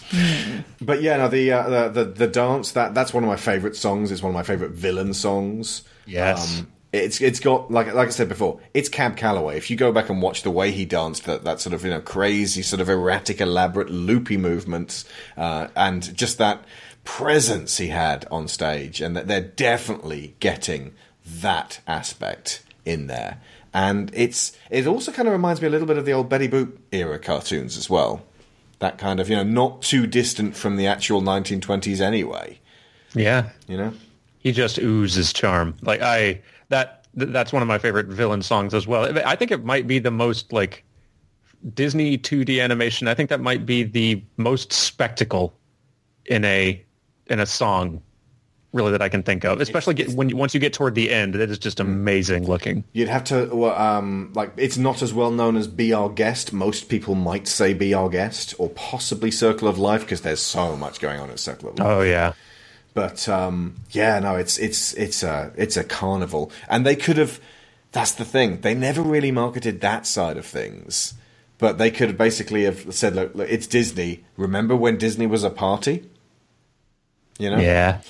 That was how they marketed Aladdin. It certainly didn't hurt them there. Don't you disrespect me, little man. Don't you derogate or deride. You're in my world now, not your world. And I got friends on the other side. He's got friends on the other side. That's an echo, gentlemen. Just a little something we have here in Louisiana. A little parlor trick, don't worry.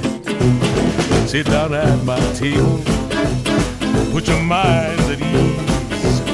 If you relax, it will enable me to do anything I please.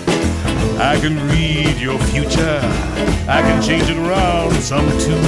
I look deep into your heart and soul. You do have a soul, don't you, Lawrence?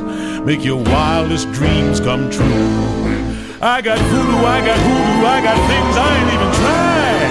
And I got friends on the other side. He's got friends on the other side. The cards, the cards, the cards will tell. The past, the present, and the future as well. The cards, the cards. Just take 3. Take a little trip into your future with me. Now you, young man, are from across the sea. You come from 2 long lines of royalty. I'm a royal myself on my mother's side. Your lifestyle's high, but your funds are low. You need to marry a little honey whose daddy got dough. Mom and Dad cut you off, huh, Playboy? Now y'all gotta get hitched, but hitching ties you down. You just want to be free, hop from place to place. But freedom takes green. It's the green, it's the green, it's the green you need. And when I looked into your future, it's the green that I see. On you, little man, I don't want to waste much time. You've been pushed around all your life. You've been pushed around by your mother and your sister and your brother. And if you was married, you'd be pushed around by your wife. But in your future, the you I see is exactly the man you always wanted to be. Shake my hand. Come on, boys. Won't you shake a poor sinner's hand? Yes.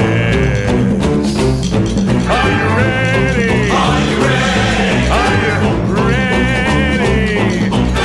Transformation Central. Transformation Central. Reformation Central. Reformation Central. Transmogrification Central.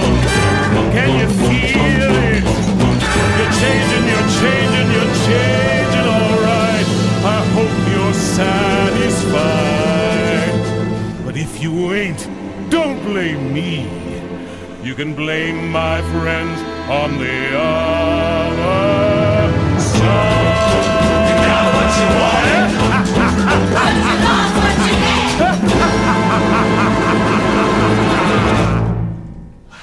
It's possible that had they strewn this with celebrity voices rather than getting really fantastic voice actors and singers in to do this, then it might have been more of a sort of like the trendy. Like, we got Justin Timberlake, come and see this. Would have got them a few more 100 million. Even if just 1 or 2 that they could have stuck on the trailer to try and drag people in, that might have been worthwhile.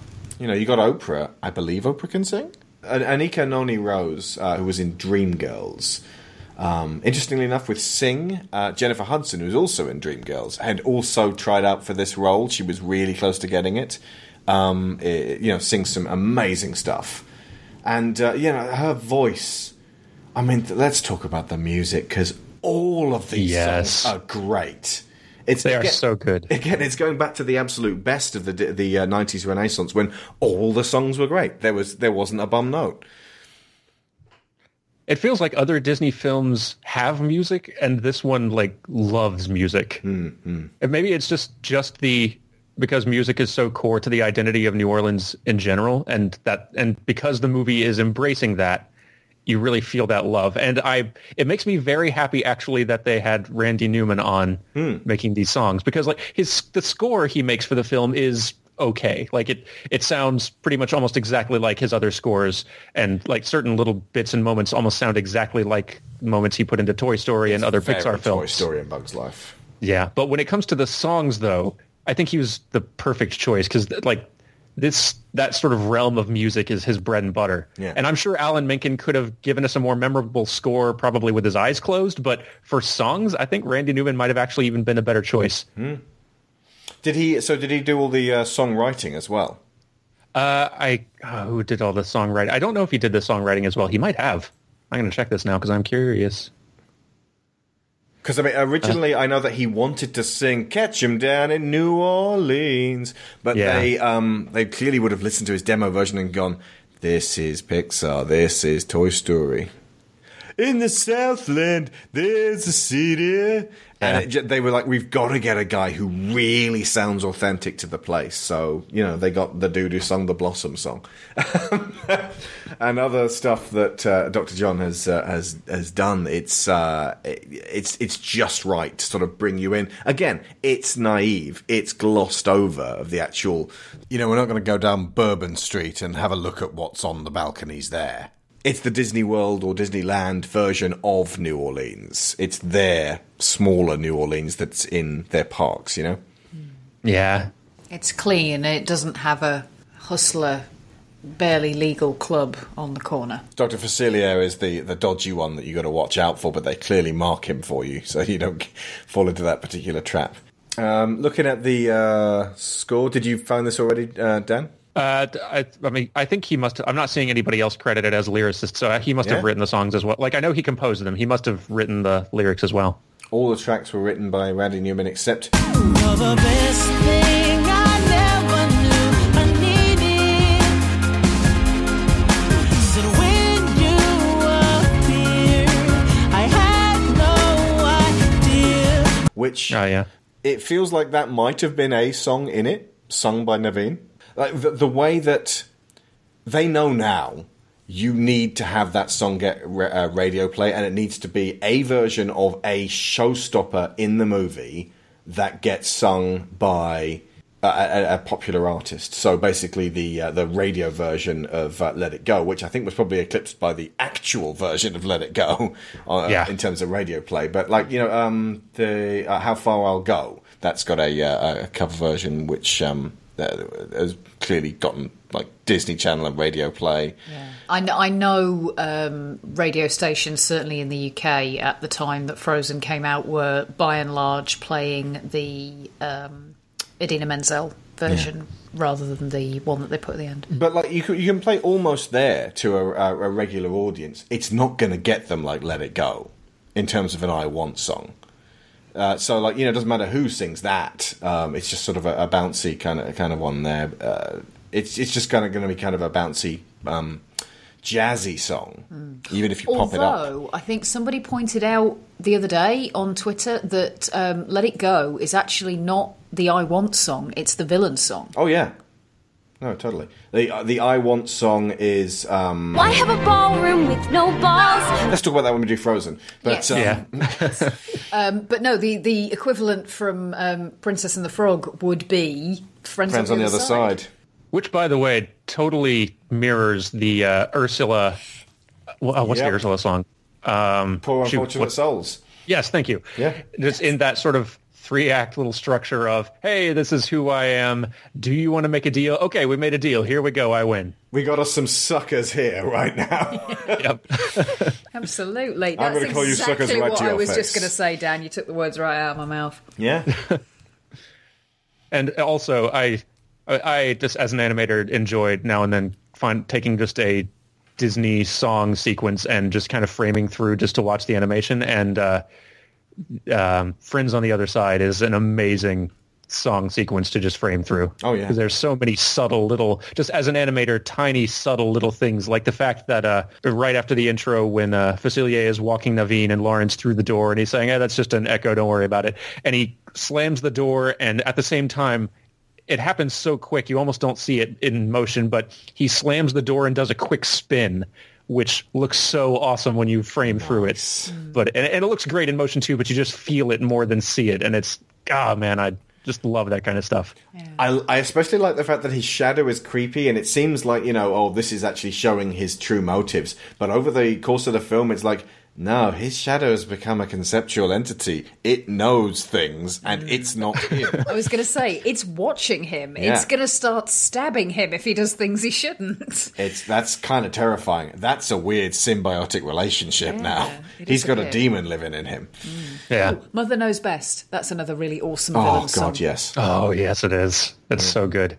Facilier's death is actually really frightening too, even though it's not like a death that is shown or seen or like I'm sure we've had more graphic ones, but it is actually terrifying as a Disney villain death. I think the most, oh my God, is probably Clayton in Charles and the Hanging.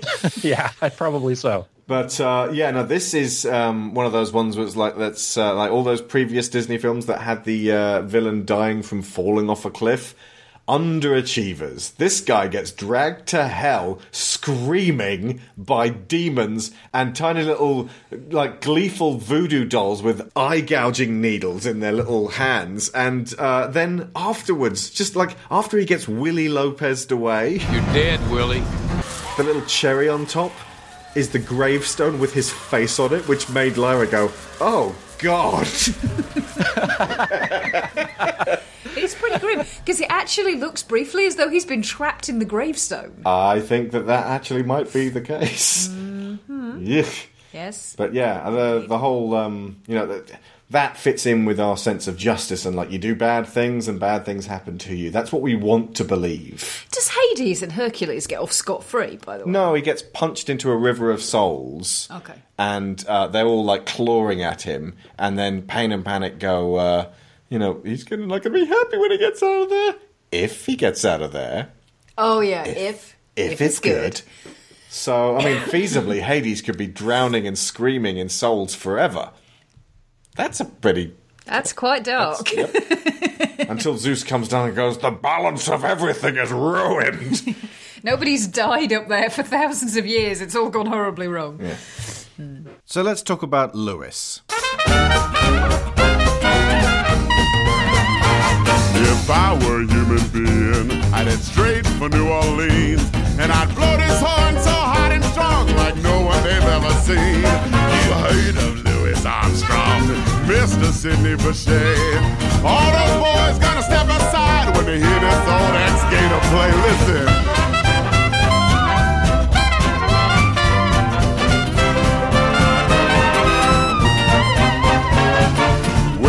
I'm human, as I hope to be. I'm gonna blow this horn till the cows come home, and everyone's gonna bow down to me. Thank you. Oh, thank you. I love you too, baby. When I'm myself again, I want just the life I had. A great big party every night. That doesn't sound too bad. A redhead on my left arm, a brunette on my right.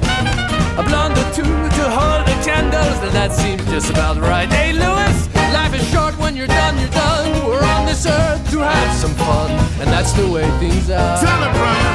When I'm human, and I'm gonna tear it up like I did before, and that's a royal guarantee.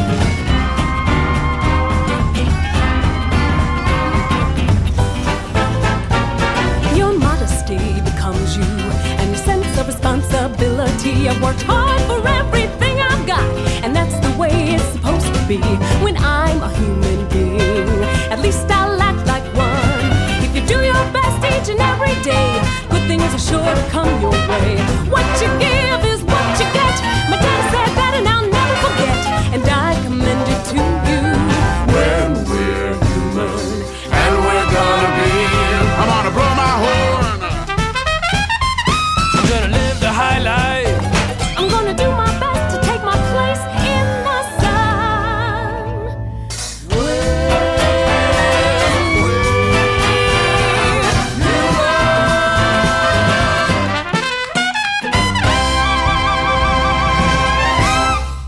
Did this guy start out differently? Because it feels like they were going like, we need an animal companion, and then they doubled down. And I know that the one of the core aspects of this was just the lovely romantic idea of Firefly that falls in love with the evening star, and that was just such a wonderful idea that they couldn't not include Ray. And feasibly, they could have got through the whole film with Ray just being their companion. You could lift Lewis out. He doesn't necessarily teach them anything. In fact, if anything, he hinders them. No.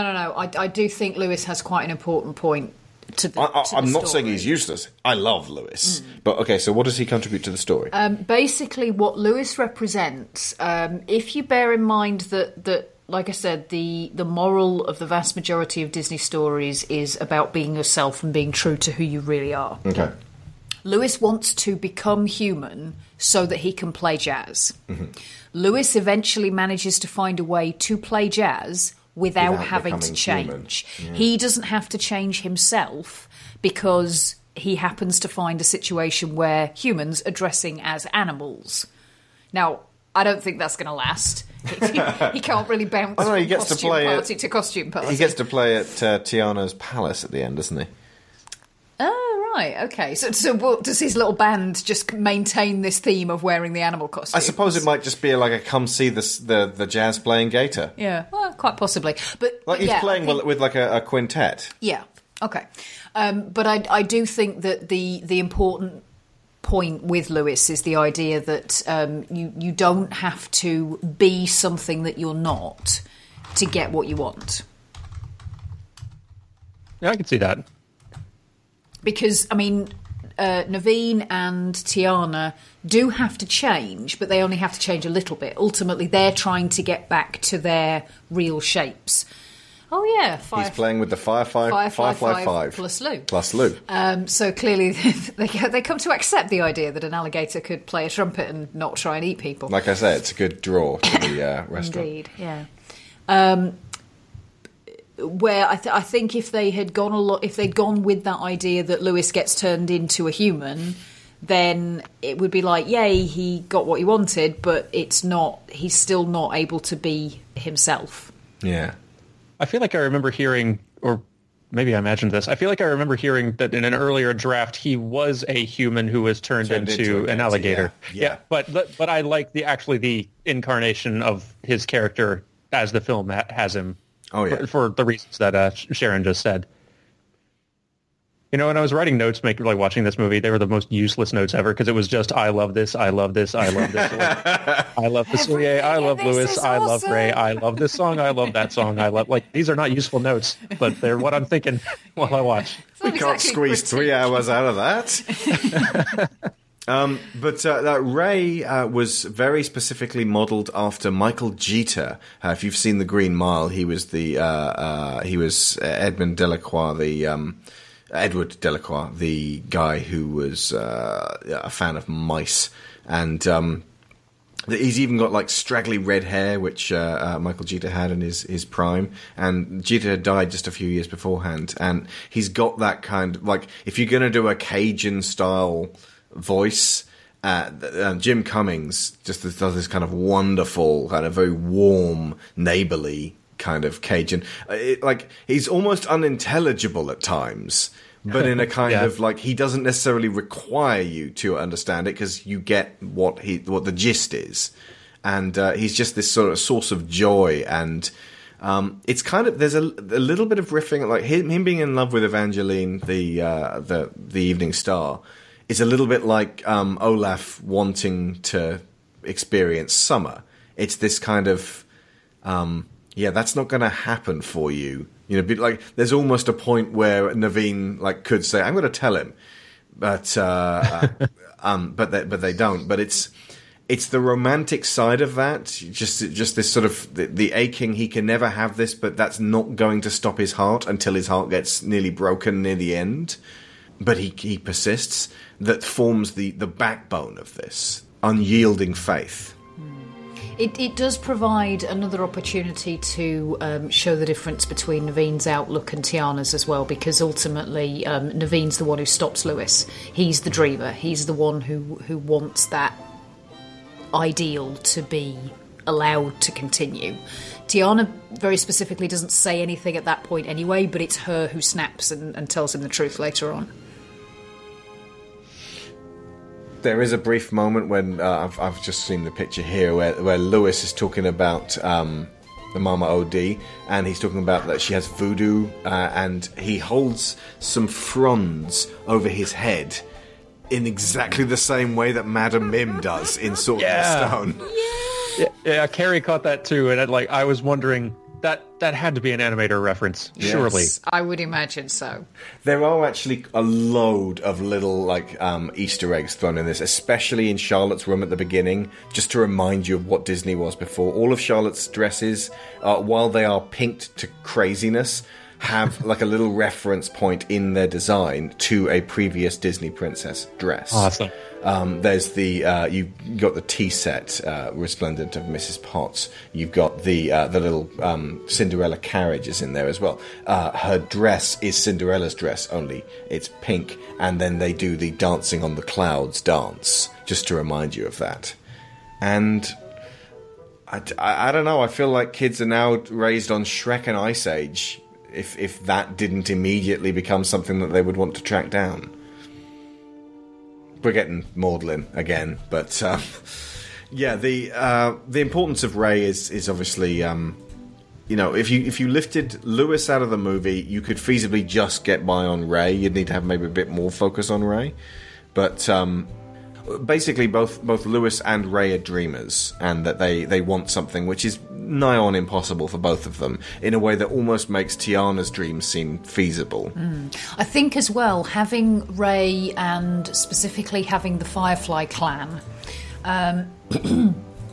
is a way of harking back to what Tiana's father wanted without being really blatant about it, because this is a big community that all comes together and all supports each other. And then you kind of reinforce that again at the end. The transition when Ray passes is done very slowly, and that's rare. Generally speaking, in kids' movies, especially these days, if you get that moment of poignancy and sadness because somebody's died, it changes from that quite quickly.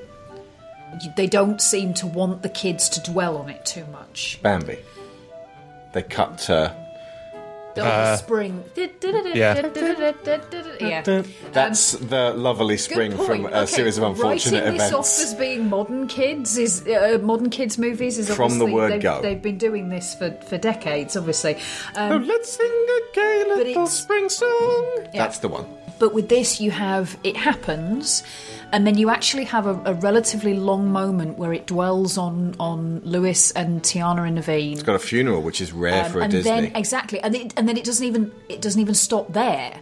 It goes into the funeral and the funeral music, and then you gradually transition from the sadness of the funeral to the joyousness of the wedding.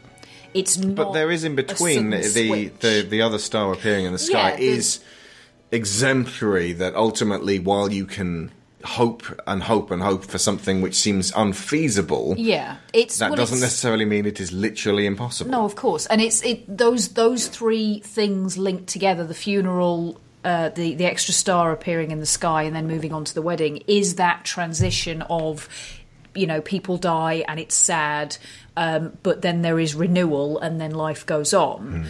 And that is a process that does not get represented very much in kids' movies. They do the switch too quickly, and I think that's something that a lot of people really struggle with in terms of modern expectations of emotional response. You can have your sadness, but you will be expected to turn it off like that when the happy, happy, joy, joy comes back on. If you remember the actual death of Ray, it's a slow death. The actual injury if we're going to talk about what actually happens, Dr. Facilier steps on him spitefully. He's a tiny little firefly who was going to present no real threat and could just have been swatted aside, but he crunches him under his heel, and that changes the tone of the entire finale. Rather than becoming, we've got to do this, otherwise bad things happen, it's like, no, something terrible has now happened. The stakes are now high, and so when he is tempting Tiana, there is a weight to that. So when she defeats him, it's like, yes! Something has been... It's not just she's defeated a scallywag, she's defeated a source of genuine malevolence there.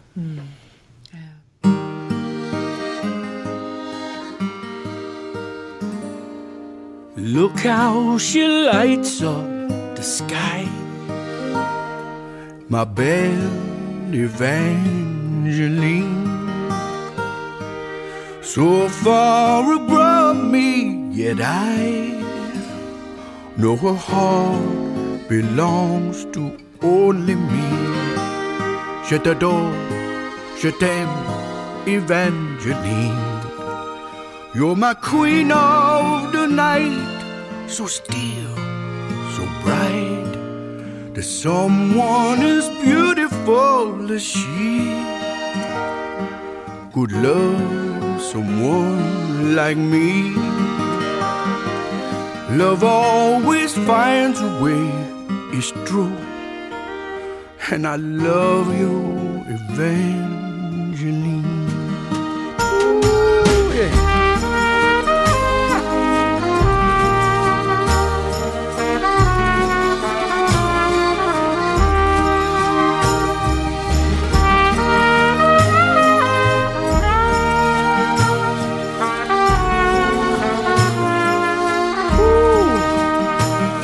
Love is beautiful, love is wonderful, love is everything. Do you agree? May we? Look how she lights up the sky.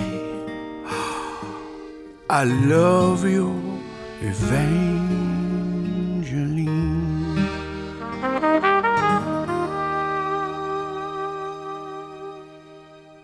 And I like that the film also, like, the emphasis on death not being a thing that is gotten over quickly also pertains to Tiana's father, because even though he dies, we only see him briefly, he dies off screen, and they very quickly and efficiently deliver that information.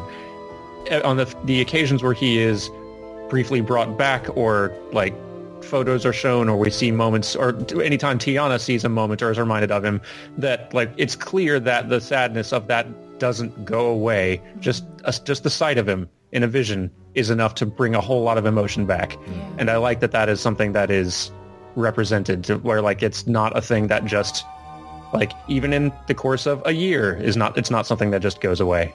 It's not just that only vision as well. Mama OD shows her her father feeding the community, as a source of joy, and that's when Tiana's supposed to get the message there, and she goes, "I'm going to work even harder," and it's like, at that moment. But I do feel like if he had actually managed to get that dream together himself and actually bought a restaurant and it had failed, would Tiana still be slaving away now to try to achieve that dream, even if he had already failed, or would she be just running it because she felt a duty to him? Or interestingly enough, though, it is a vision that makes her realise it's just not that vision; it's the one that the Shadow Man gives her later on. Oh yeah, no, that's the one Dan was talking about originally. No, that's what I mean. But the fact that Mama OD was using a reminder of her father to try and get her to see the truth. Yeah. But it's actually a different form that makes her realise. It's almost certainly the fact that Facilier is offering her the easy way out at that point. It's that shocks her into really being able to focus, and all the rest of it moves away, and she's very alone at that stage as well. Yeah. See, that is, I think, one very important element of her work, having had to work so hard. One of the things that she has internalised is, if something's easy, be suspicious of it. And that's not a bad lesson to learn. Yeah. As with Michael Jeter, the woman that Mama OD was based on was one of their guides around New Orleans. She was this sort of crazy old voodoo lady who was basically what we're seeing on screen here. And she had this incredibly youthful energy to her. She sounded wonderful. And Mama OD, one of my favourite sages. And there are a lot of sages up in my attic. And definitely contributed towards a lot of the sages in New Century. But the idea of someone who comes along and is very kind of jovial, but at the same time just, kind of slaps you around, tells you when you're completely going off in the wrong direction. She's basically there to refocus, and it doesn't actually work for Tiana. Who she helps most of all there is Naveen. Yeah. That's an incredibly complex animation with this, chorus of flamingos behind her as well.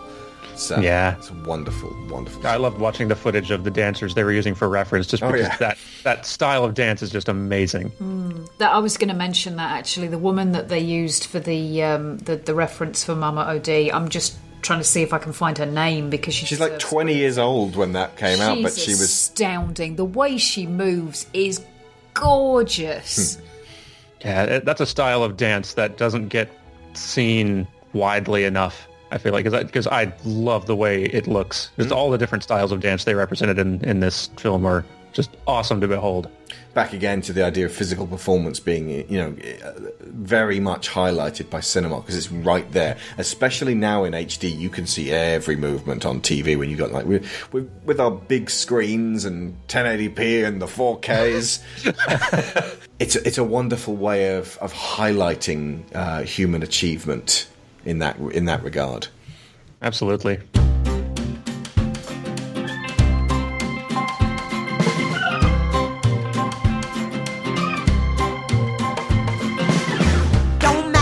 Look like, don't matter what you wear, how many rings you got on your finger, we don't care, no, we don't care. Don't matter where you come from, don't even matter what you are, a dog, a pig, a cow, a goat, had them all in here, and they all knew what they wanted me to do. I told them what they needed, just like I be telling you. You gotta dig a little deeper. Find out who you are. You gotta dig a little deeper. It really ain't that far. When you find out who you are, you find out what you need. Blue skies and sunshine, guaranteed. You gotta dig. You gotta dig. Prince Froggy is a rich little boy. You wanna be rich again? That ain't gonna make you happy now. Did it make you happy then? No! Money ain't got no soul. Money ain't got no heart. All you need is some self-control. Make yourself a brand new car. You gotta dig a little deeper. Don't have far to go. You gotta dig a little deeper. Tell the people mama told you so. Can't tell you what you find. Baby, love will grant you peace of mind. Dig a little deeper and you'll know. Miss Froggy, never have a word. You's a hard one, that's what I heard. Your daddy was a loving man, family through and through. You your daddy's daughter, what he had in him, you got in you. You gotta dig a little deeper. For you, it's gonna be tough. You gotta dig a little deeper. You ain't dug me far enough. Dig down deep inside yourself. You'll find out what you need.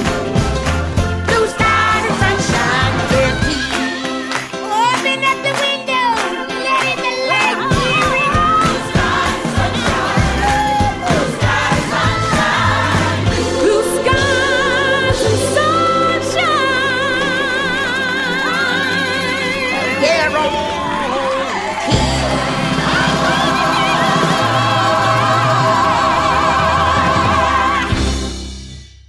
The audio drama I have produced, which has been the most inspired by Disney, was most definitely The Princess Thieves. Here's a clip. There. Now if I pull this cap all the way down, I look plain and ugly and boring. Nope, you're still radiant. Even if we grime your face up, your posture just makes you stand out. Show me how you walk. Do you mean at court, or to my horse, or greeting a dignitary, or addressing a crowd? I have 6 different walks, Master Hood.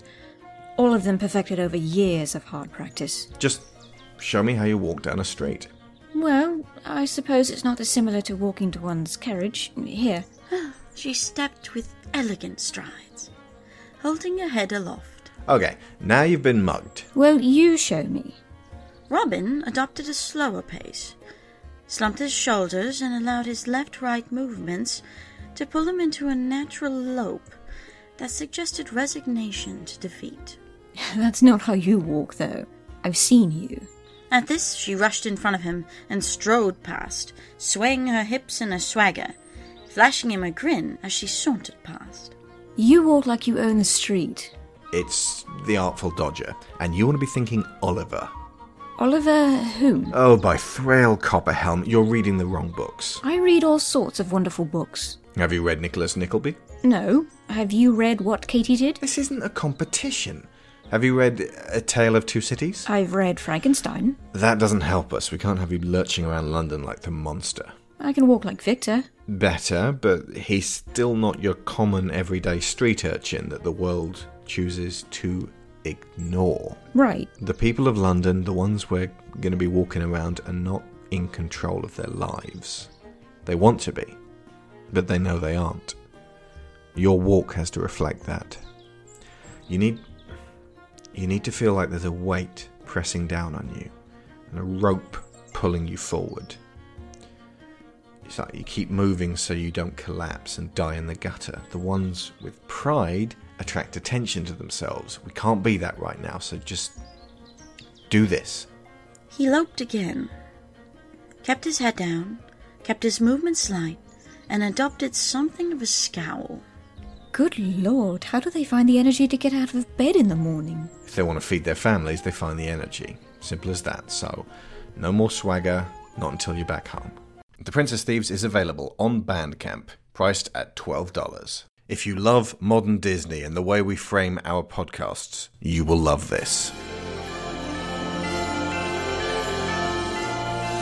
about the power vested in me, I now pronounce y'all frog and wife. Get to it, Hopalong. Give your lovely bride some sugar. Congratulations.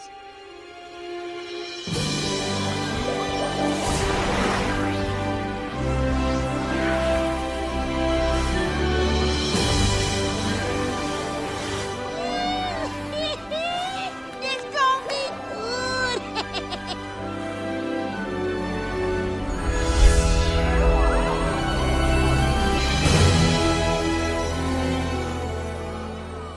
There's not one bad song in this film. There's not one Duff character. It doesn't have a dull moment. It's... well, we don't use the P word on this show, but maybe a little too perfect. It's so clean. It's so, precise at the same time. It's this incredibly intricate dance played out flawlessly in front of you. It's a treat. It is. And I felt while watching it that same swell of emotion that you described at the beginning, the sort of mix of joy at just being in love with this movie and sadness at knowing that this didn't kickstart what it was trying to do, that it ultimately failed. But by the time I got to the end of the movie, like after kind of feeling heartbroken watching it for a while, I started actually feeling a little differently. Like, so let's just say that this was it. Hand-drawn Disney animation is done and it doesn't come back. The studio moves on to just keep making great films using modern tools. And Princess and the Frog and 2011's Winnie the Pooh were the curtain call encore of Disney as it used to be. Yeah, if that is the case. On the other side. So this is we're now several films into the second volume, if you will. Yeah.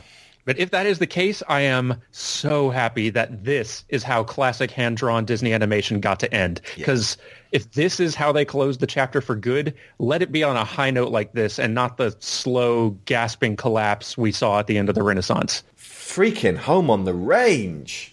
Yeah. If that had been the last one, that is a shame. For shame. Yeah, like that, I would not have wanted, like... The end of Disney 2D had felt like a sad, depressing thing as we were watching it happen, watching it take place. And when we heard that Princess and the Frog, like Disney 2D was coming back, like we're overjoyed. Like I was super excited and so thrilled. And I'm sad that that didn't get things back going again, but I'm so glad we got this at least. It did succeed in kickstarting the Disney revival, though, if nothing else. And as of this recording, there has not been a single weak Disney animated feature released since. Yeah. They've all been good. And this is how many films long? 1, 2, 3, 4, 5, 6, 7, 8, 9, 10. No, 9. 9 films so far that they ever, from Princess and the Frog to Moana, that are all great. That's an amazing hot streak. I don't even know if the Disney Renaissance quite hits that. Like, this revival may eclipse the Renaissance of the 90s ultimately. by the time it's done. Okay, so I believe that will about do it for The Princess and the Frog, unless there's anything else left to say. It was a brave and a joyful attempt to remind people why this kind of movie was special to them, and considering it was the first proper princess story since Aladdin, and was then followed by the extremely popular Tangled and Frozen, that suggests at least that people will not tire of the story, even if they never flock to the animation style again. So in one very significant way, it was a colossal failure. It's the resurrection of 2D. While in some respects, it succeeded admirably. Whilst going hand in hand with Tangled, that was setting out to prove this sort of story could be done earnestly and twist those tropes without 2D animation. And we'll be back next week to talk about Tangled. And that's going to be another joyful, I love this, I love this, I love this, I love this. Yes, it will. Yes, it will. There's not a bum note in that one either. It's brilliant. Dan, thank you so much for coming on once again. Absolutely. And you can find Dan's work on his YouTube channel, New Frame Plus. School of Movies is funded by our loyal supporters on Patreon. And our $15 tier get a sponsor credit every episode, so a major thank you to Joel Robinson, Abel Savard, Kevin Otero, Luke Hatfield, Nick Ord, Duran Barnett, Tom Painter, Finbar Nicole, Jameis Enright, Mark Lush, Dan Mayer, Joe Crow, Chris Finnick, Toby Jungius, Dave Hickman, Aaron Lecluse, David Garcia Abril, Kieran Datchler, and Lorraine Chisholm. If you guys ever get turned into frogs, our lips are yours. And just as an update on the bonus feed stuff that people have been listening to recently, we've had quick reviews on The House with the Clock in Its Walls, Crazy Rich Asians, The Nun, A Simple Favor, The Predator, Upgrade, Searching, The Incredibles 2, The Festival, Christopher Robin, Teen Titans Go to the Movies, Mission Impossible, Fallout, The Meg, Mamma Mia 2, Ocean's 8, Skyscraper, Marrowbone, Tag, Whitney, The First Purge, and we did one on The Great Gatsby. That's for all of you lovely folks who pay $5 a month to get extra bonus stuff. And it is, of course, you guys who keep this show going. We would have stopped this years ago were it not for you guys and Patreon. There are 2 spots left for our commission season for the late 2018 spot, so if you haven't talked to us yet about what show you'd like, get in touch right now. We will be back next week to talk about Tangled. Thank you again to our guest, Daniel Floyd. Thank you for having me very much. And I've been Alex Shaw. And I've been Sharon Shaw. And School's out.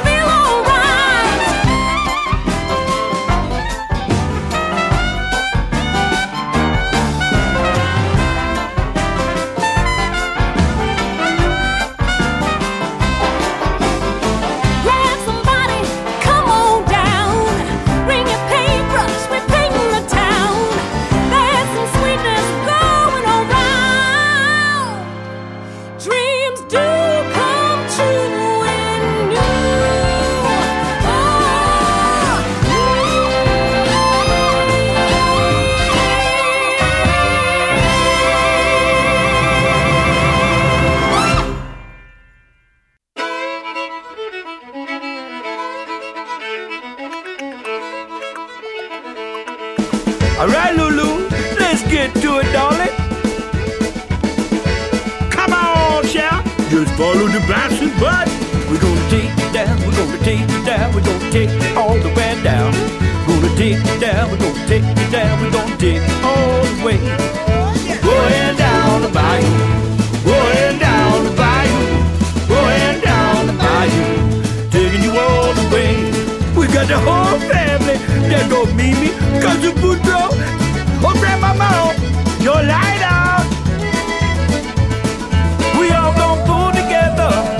down, yeah, that's how we do.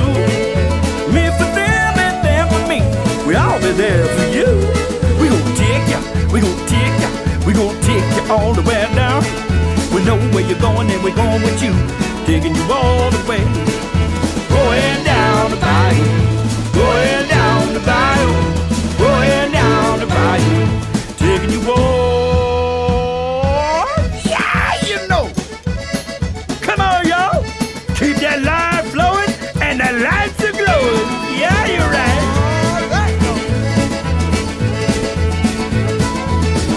Do it, sweet, come on.